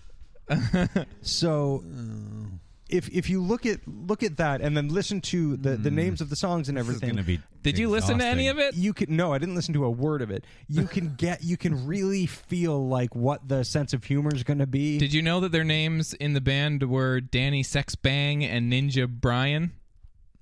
No, but Danny Sexbang is kind of all right. Their videos have been featured on the front page of Funny or Die College Humor, and have played Upright Citizens Brigade, and some more.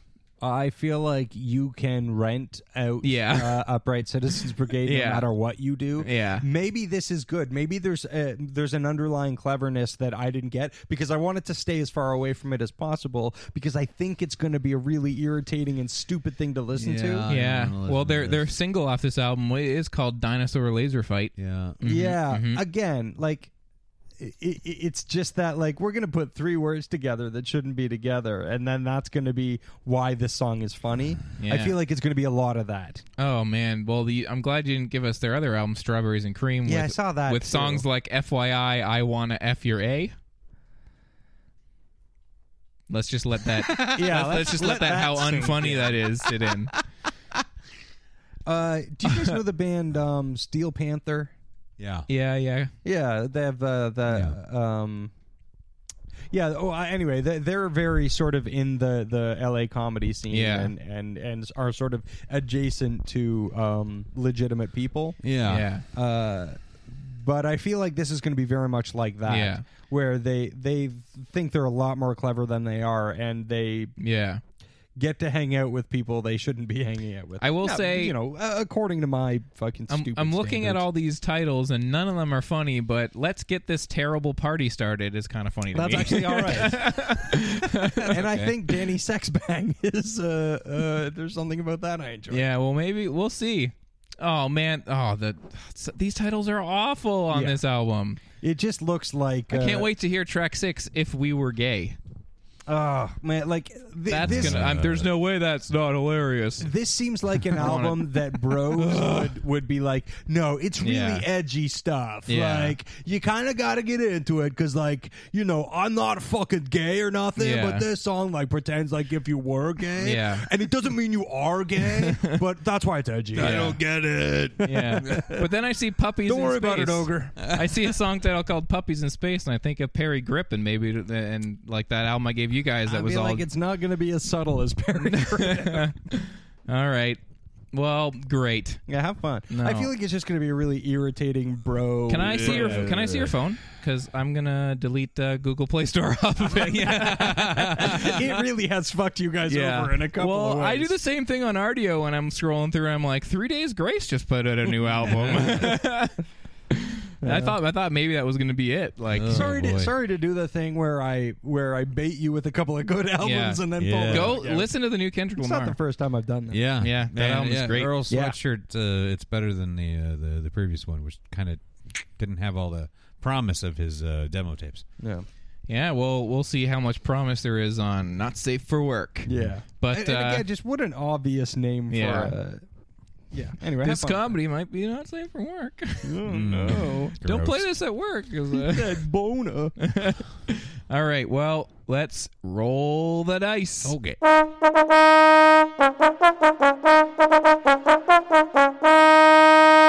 All right, let's roll. What are we rolling for, Dan? Well, Casey, as I load it up, we are rolling for Ex Machina. This is the directorial debut of writer Alex Garland, who works with Danny Boyle a lot. Is also a novelist. He wrote The Beach and wrote 28 Days Later, and Sunshine, and a lot of stuff. I love Sunshine. Yeah, with Oscar Isaac and Dom Hall Gleason that we mentioned earlier. Stacked cast.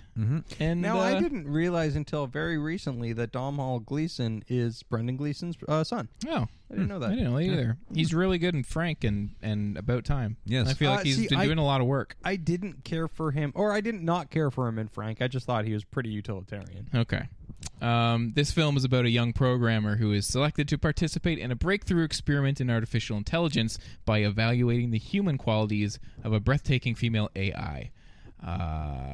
Yeah. All right. Yeah. All right, here we go. And the loser... Oh, yeah. Oh, yeah. The loser is going to see... What's the name of that one? Forgetful? I don't know. Age of Adeline. Age of Adeline. Yeah. So, romantic comedy about a woman who doesn't age and therefore is afraid to let people into her life that will discover her secret. Yeah. Or kind of doesn't want the commitment. Layers. I just don't want to see this at all. Blake Lively can't get older. Oh, no. Yeah. And I was saying this to you guys on the thread and everything. I've seen Blake Lively in more than one thing. Yeah, he's Savages. I could not pick her out of a crowd. Sure, yeah. I don't know who she is or what it's she's like, the curse of being trapped in my 25-year-old body. Yeah. Oh, my God. I'm going to be fucking hot forever. Oh, my God. I'll never gain weight. Casey is rolling. Here we go. That's a 4. All right. I've rolled an 8. Fuck. 4 and 8. It's anyone's game here. Greg has to get over 4. That's an 8. All right. Sir. No! You lose, Casey. All right. Yes. And we will be back next week. Maybe this will be the one where I finally figure out who Blake Lively is. Yeah. We'll be back next week with those 2 reviews and Ninja Fart Party or whatever it was called. Ninja Fart Party. Already better. Ninja. Don't give it a better name than it has. Boner fart jokes. But for now, we are going to get right on into 90210 Oh Yeah Relay. Let's do it. All right, let's get into Beverly Hills 90210 Season 3. Oh, man. Greg, this week you watched an episode. I did. What number episode was it? 4. Oh, yeah. 4. Episode 4. What's it called? Sex Lies and Volleyball / Photophilie. Oh, man. As a reminder, we have all never seen 90210. No. And we're all watching it for the first time and relaying the episodes back. We say that a lot to the point where it really sounds like we're overcompensating. Now, we're grown men and we've never seen 90210. Yeah. I don't know if people got that for a while when we were doing it. Yeah. Let's watch it again. Tell each other about it. If there is a moral story to the episodes, which I feel like there aren't anymore. I feel like now we should just try and tally the moral offenses. Yeah. Yeah. Scale of 1 to 10. Yeah. How terrible was that? Yeah. How many crimes against humanity did you witness in this episode? If we do run into any self-containers episodes, we'll try and do a pass, not pass, but I feel like we're out of that. We're just into the soap opera. Yeah. now, How offended were we by the hairstyles? Yeah. All right. Sex, Lies, and Volleyball / Photo Fini. Photo Fini. Yeah, and we were still in the summer episodes, of course, because this show is so popular. They had to add 6 extra episodes to every season to show during the summertime because people couldn't get enough. So it starts at the beach club where Brandon works, and Brandon and Steve are talking about all the hard-body babes that they're going to... I think you said the Peach Club. The Peach Club. I'm like, wait, is it called the Peach Club? Peach Pit After Dark. Is everywhere he works beach-related? Brandon and Steve are talking about all the hard-bodied babes that they're going to fucking get to see during the volleyball tournament that's going on there. And Steve is like, I'm going to win this tournament. Yeah. And I'm going to get all the babes. Brandon's like, sweet guy. And they do their little snappy thing they do. I love their secret handshake. Yeah. When you guys were in high school, did you guys have secret handshakes with dudes? I'll never tell. Well, it was a secret, so I have no right to ask you that. You have no right. So then there's a girl, and she comes, and Steve's like, hey, you interested in volleyball? And she's like, sports are stupid. And he's like, what? And she's like, what's that awesome music? And he's like, there's a nerd in that cabana. And waiter, there's a nerd in my cabana. You got your nerd in my cabana. You got cabana on my nerd. So she's more interested in the music, and she goes and checks it out. And inside this cabana is David playing keyboards and dancing like an idiot. And she's like, wow, you got some moves. And he's like, oh. And she's like, do you know I Want Your Sex? And he's like, what? He's like, the George Michael song. And he's like, ugh. And she's like, you remind me of him. And he's like, wonderful. Anyway, then in France, Brenda and Meathead are watching juggling. Well, yeah. We went in France. Right. Now, there's someone with them in France. Who is that lady? Anyone know? What? There's a third person. Is she the same age as them? Yeah, an adult's pretending to be a teenager? Sure. No, is she an exchange student as well? I don't know. Because there were these 3 girls. Remember the Southern girl or the Texas girl? I don't know if she was that. She's a brunette. Yeah, I think she's one of the other exchange. Okay, well, she's just girls. I didn't know. I just kind of forgot what you told me, and I was like, "Who's this fucking woman, and why does she have so much to say with them?" Yeah. So, all right, they're watching juggling, and Brenda is flirting with the street juggler, and as you do in French, right? And then they walk away, and Donna's like, you guys just talking French all the time, and I don't speak French. And Brenda's like, because you don't try. You just got to try a little bit, and you'll figure it out. Yeah, that's how you learn. Yeah. And she's like, oh. And so they go into a bistro, and Donna tries to order a croissant in French, and the woman calls her an idiot. Listen, you're not wrong. Bam. You might be a bitch, but you're not wrong. Croissant is croissant. Yeah. How do you croissant? She ended up getting cow brains again. Yeah. And then Damn it. But they get outside, and Brenda's like, hey, at least you stood up for yourself in there. And she's like, yeah. And she starts eating her pastry. Nom, nom, nom. And while she does that, somebody starts taking pictures of her. So it's like her eating a pastry, and something like and she turns into a photo. They do that a lot. And then the woman walks up to her and says, do you have any modeling experience? And she's like, what? My boss wants to meet you. And back at the beach, Dylan and Kelly flirt. I wrote Jelly instead of Kelly. Dylan and Jelly flirt. I don't think you're ready for this. Jelly flirt. I don't think you're ready for this, Jelly. You know what I mean? They flirt with each other, and they discuss being volleyball partners for the volleyball tournament. Steve and Brandon are stoked about all the babes they're going to get from running the tournament. They do their little snappy finger thing. Oh, man. Again, they do it like crazy in this episode. And then a girl comes up to the booth to sign up for volleyball, and she's the captain of her varsity volleyball team. She needs a partner. She wants to win. Steve's like, I'm your man. And she's like, okay. Then we get a montage of Steve playing volleyball. He's very good at it. Then they chat. And she's like, I'm from Minneapolis. And Brandon comes over and he's like, what? Me too. And they chat and sparks fly. And Steve then tells Brandon after the girl walks away, hey, man, hands off. I saw her first. And Brandon's like, no problem, guy. Then back in France, it's a photo shoot with Donna, just like for quite some time. Just pictures of Donna being taken, and I'm like, I couldn't possibly be more bored. Keep doing it. Make the noise. The camera loves you. And that's it. It's just like a lot of that. Like, oh, man. And she's like, wow. Back home, Kelly reads a postcard from France, and her and David talk about his stupid music. And he's like, some people like it. She's like, do you have a secret admirer? And he's like, whoa, and he leaves. Oh. Then later, David is working on a jam, and that girl's there, and she's kind of like singing along with it. And she's like, can I have a copy of your demo? And he's like, I don't have one. And she's like, my boyfriend's band, they had a demo, but they burned all the masters of their demo in protest to the record labels not signing them. Yeah. Oh, yeah. Oh, yeah. This was Also, back when bands had fake integrity. Yeah. I was like, that's great. And then he's like, oh, you have a boyfriend. Wouldn't you be jealous that you're hanging out with some other guy? And she's like, no, we have an understanding. Besides, keyboard players are way hotter than drummers. And he's like, Is that true? I feel like so. keyboard players wear a lot more vests.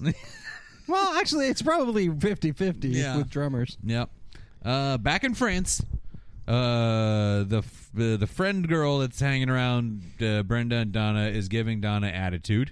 Yeah. But then this assistant to the photographer rolls over and is like, Pierre needs to do another photo shoot with you. And Donna's like, yay, I'm going to go. More pastries. She's not even eating now. She just walks around going, nom, nom, nom. So she ditches Brenda and the girl to go do this. And Brenda's like, nom, nom, nom. Sad and y'all. The volleyball tournament is on. It's going on. Dylan and Kelly win a game, and they're like, yay! And he's like, what do you want to do to celebrate? And she's like, I have to babysit tonight. Do you want to come help me? And he's like, yeah. And he's like, I'll come over and we'll watch Casablanca. And she's like, I don't like that movie. He's like, what? She's like, I've never seen it. And he's like, what? You'll see it. And so Steve and the girl play, and they also win. They're very good together. And he asks her to come to the Peach Pit, and she's like, sure. And then she's like, hey, Brandon, come to the Peach Pit too. And Steve's like, argh. And then at the Peach Pit, she fawns over Brandon while Steve gets sulky. And then she goes to the bathroom, and Brandon's like, what, man? She's talking to me. I don't know what to do. And Steve's like, stop being a dickhole and get the fuck out of here. So Brandon's like, I'll get the fuck out of here. And he's trying to leave, but then she stops him at the door and gets all flirty with him, and Brandon can't help but flirt back. And then she's like, call me sometime. Yeah. And then Brandon goes to goes to Dylan for advice. And Dylan's like, Steve's your friend, and she's just some girl you don't know. Like, don't fuck your friend over. And he's like, yeah, I guess so. But then he's also like, but all's fair in love and volleyball. And so I was like, I don't know what we discussed. So basically, his advice was, hey, man, don't fuck over your friend, or do. Yeah, totally. Good work. So then, well, because that he goes directly from there, Dylan does, to see Kelly. Okay. And they take care of the baby.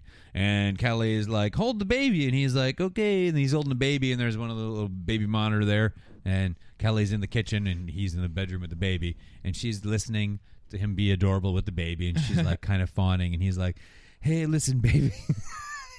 You got yourself a real great sister and brother, but also don't trust anyone.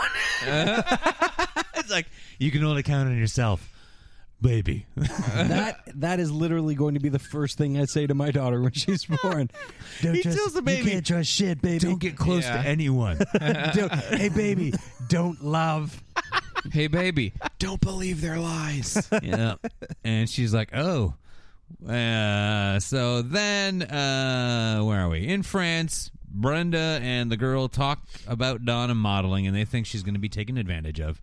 Brenda smokes a cigarette. Oh. And she's like, it's wonderful. And then Brenda smokes and then eats a cigarette. You're not supposed to eat it. Later that night, Donna returns very late to the hotel. She was offered a contract, but it's all in French, so you're going to have to read it to me, Brenda. Good night. seconds. She makes some really interesting sounds in this episode. Everybody made a choice She's here. just like, here's the contract. It's all in French. You're going to have to read it. Ow, my foot. Oh, no. No, seriously. She smacks her foot. It's like part of the scene. I'm like, what am I watching? Are they trying to do a farce again? I don't Remember know. they tried to do that one? Yeah. It's a and French then she's farce. reading it, and she's like, Donna, this contract is for like 2 years. She's like, okay, see you in the morning. My foot. Ow, my foot. I got to pretend to be a turkey, then go to bed. Yeah. And back home at the volleyball tournament, Steve laughs at David for not banging Donna yet. And then he's like, you should hook up with the new girl. Donna's probably banging French guys. And he's like, what? Is that true? Oh, man. He's so gullible. Yeah. But is that true? Because I'll believe anything. Steve goes off to play volleyball, and Dylan and Kelly chat. And then they've got to play Steve, and Brooke is her name, is the lady. And they flirt more than they play, Dylan and Kelly, and so they lose. And then Steve asks Brooke if she'll come over to his house because his mom's out of town and he knows where the champagne is. Oh. And she's like, no. The bubbly. And he's like, what? You closet. You only like me as a friend? And she's like, yeah. And she's like, is it Brandon? And she doesn't really say anything. He sulks away. Oh. Back in France, Brenda is giving Donna the gears. She's like, what are you doing? You can't stay here and be a model. You don't know how to speak French. You won't graduate high school. You're a piece of shit. And blah, blah, blah. And then Donna's like, but this is my chance not to be the dummy. I'm like, oh, well, at least you know. And she's like, I'm the, I don't. What she doesn't know is she would be the dummy anywhere. Yeah. Particularly in France, I think, where she doesn't know how to talk to anybody. Yeah. But they love my catchphrase here. So then she goes off. She's like, so I'm going to do it, Brenda. And then she goes to a, oh, no, that's later. Sorry. And then back at the beach club. Yeah. Brandon is hanging out with his parents, and he introduces them to Brooke. And she's like, you never called. And she's like, do you want to go for a drive down the coast? And he's like, hey, Steve's my best friend. And she's like, yeah, so what? And he's like, all right, I'll go. Wow. Taken. Yeah. And Kelly walks in on David making out with the groupie girl. So David was the first to cheat. That's right. David is cheating on Donna with his tongue in somebody's mouth. And all because somebody was like, whoa, and because Kelly storms out, David follows her, and she's like, what the fuck are you doing? Like, Donna's in France, blah, and he's like, but she's probably with French guys, and like, you're an idiot, and blah, tells him to be faithful, and he's like, oh. And then Brandon and Brooke return from their drive, and she goes in for the kiss. Brandon turns away. And she's like, ouch. And he's like, yeah, well, listen, Steve. And she's like, listen, I'm not into Steve. And he's like, okay, cool. And he just goes hard for it. And then back in France, Don and the photographer are at a party. And then after the party, Pierre gets a little handsy. And Donna's like, no, this wasn't in the contract. Yeah. And then he's like, go home, baby. And she's like, I'm not a baby. And he's like, you're not my baby. Go sleep in your crib and think about it. If you were a baby, I wouldn't want the baby. And you do tend to go a lot, which made me think you were a baby. Or possibly a turkey. Turkey baby. So then back at the hotel, Donna returns and tells Brenda that she was right and that she threw wine on Pierre, and Brenda says nice things to her. Then back at the Peach Pit, David meets the groupie, and he's like, I can't do this. I've got a girlfriend, and, she's in France for the summer, but we don't have a open relationship like you and your boyfriend. And she's like, the only agreement my boyfriend and I have is that he gets to do whatever he wants, and I get to feel like an idiot all the time. And I finally meet somebody I like, and he's taken.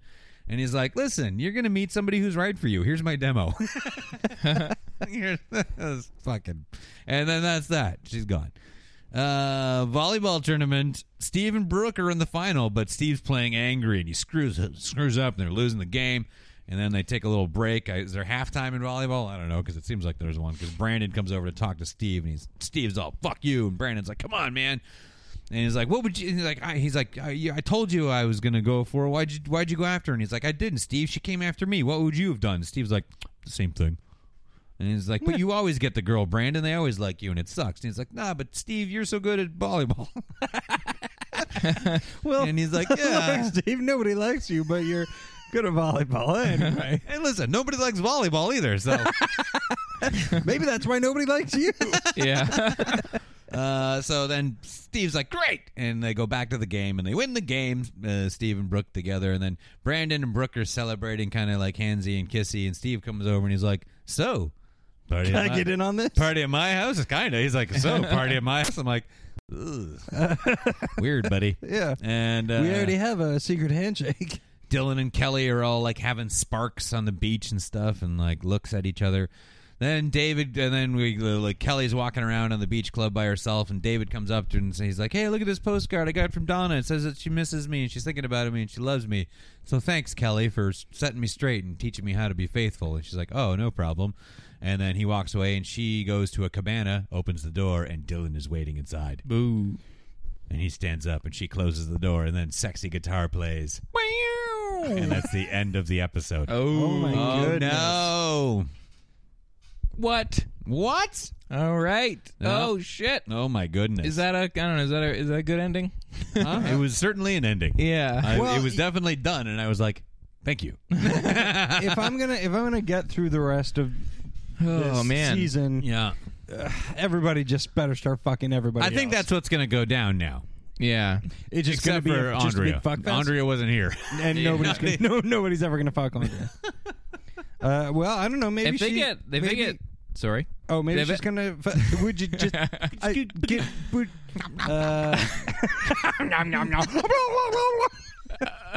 I forget what I was gonna say. If they got David Silver, turkey noises. if they got David Silver to cheat on somebody, they're getting like the most innocent dude, like just dummy guy, like in on this kind of like soap opera stuff from the start. Bacchanalian fuck fest. Yeah. Yeah. Like I wouldn't have thought that they would have played that on him so early. Yeah. Yeah. No. Like, oh yeah, and but also, what an idiot. Oh, he's the big. Hey, yeah, she's probably cheating too. What? I gotta go cheat. Yep. Yeah. All right. And I like that he comes up to Kelly and he's like, "Hey, thanks for teaching me not to cheat." And like, or like, "Oh yeah, telling me that cheating's wrong." It's like, you still cheated, right? Yeah. You still kiss her. You still have to tell her about that. Yeah. Yeah. I don't know. We'll see what happens. Anyway. Oh man. Exciting stuff. Cliffhanger. Oh. Sort of. Kelly and Dylan. Yeah. Kelly and Dylan. Kelly and Dylan. Oh, that's my new catchphrase. Sounded good to me on the phone, Sear. Perfect harmonization. Yeah. Could have been in Say Anything. Oh, my. Maybe I was affected by that album. Oh, Kelly and Dylan. Yeah, I think they need to fucking get this shit in gear, man. Yeah. But I guess, all of the summer episodes have been like this. They got to ease them back in. Yeah. Yep.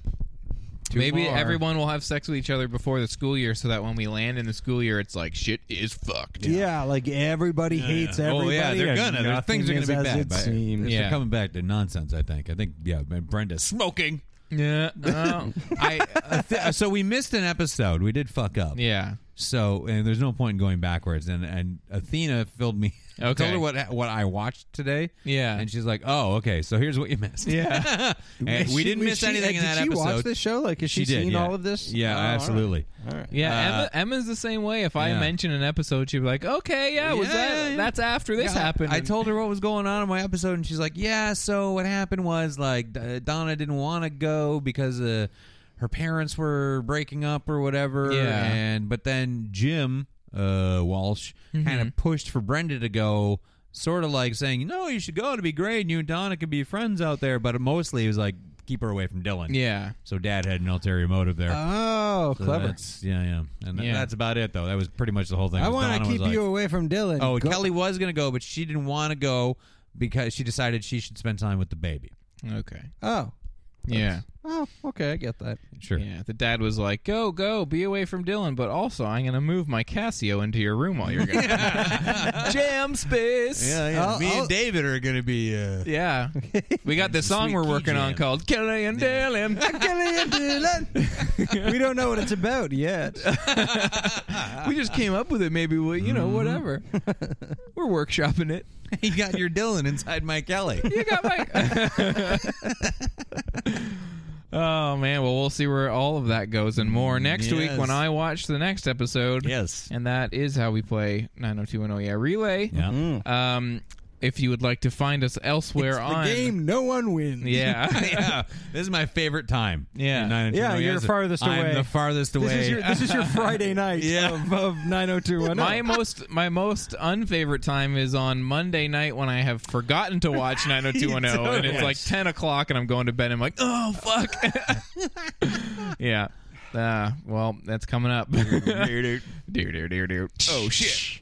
If you would like to find us on the internet, please go to modernsuperior.com where you can find all of our episodes along with the episodes of Time Bandits and the other shows on the network. Let's Scare Matthew Price to Death has a new one coming out on Sunday. There are lots of other shows on there. 2 Turntables and a Bottle of Wine. Drink Along have a new one that came out. They did a second brew where they brew their own beers and have their friends come on and drink them. Mm-hmm. They did another one of those. We got lots of other stuff. The Do-Over, Super Zero, yes, and lots more. So check out the website, and you can find lots of stuff on there to read as well. If you dig into the archives, go do it. But you can also follow us on Twitter at SYNWPC. You can tweet at us there or retweet us, please and thank you. Or you can go to Facebook.com/SYNWPC. There's lots going on there. We post news every day, lots of things to comment on. Tell us what you think, and just have a good time with that. Otherwise, as always, we will see you next Wednesday. Goodbye, Internet.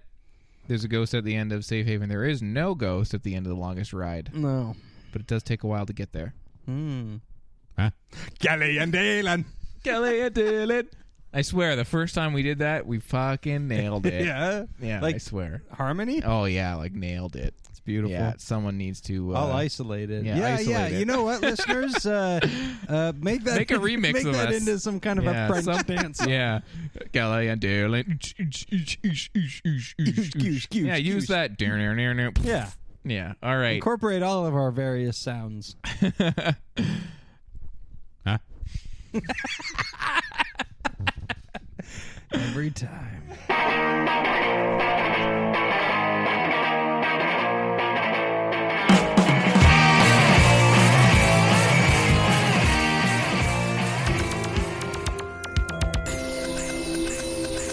This has been a presentation of the Modern Superior Media Network.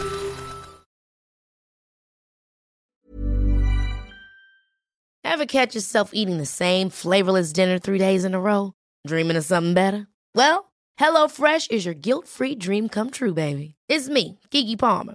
Let's wake up those taste buds with hot, juicy pecan-crusted chicken or garlic butter shrimp scampi. Hello Fresh. Stop dreaming of all the delicious possibilities and dig in at HelloFresh.com. Let's get this dinner party started. Hey, it's Paige DeSorbo from Giggly Squad. High quality fashion without the price tag. Say hello to Quince. I'm snagging high-end essentials like cozy cashmere sweaters, sleek leather jackets, fine jewelry, and so much more. With Quince being 50 to 80% less than similar brands. And they partner with factories that prioritize safe, ethical, and responsible manufacturing. I love that. Luxury quality within reach. Go to quince.com/style to get free shipping and 365-day returns on your next order. Quince.com/style.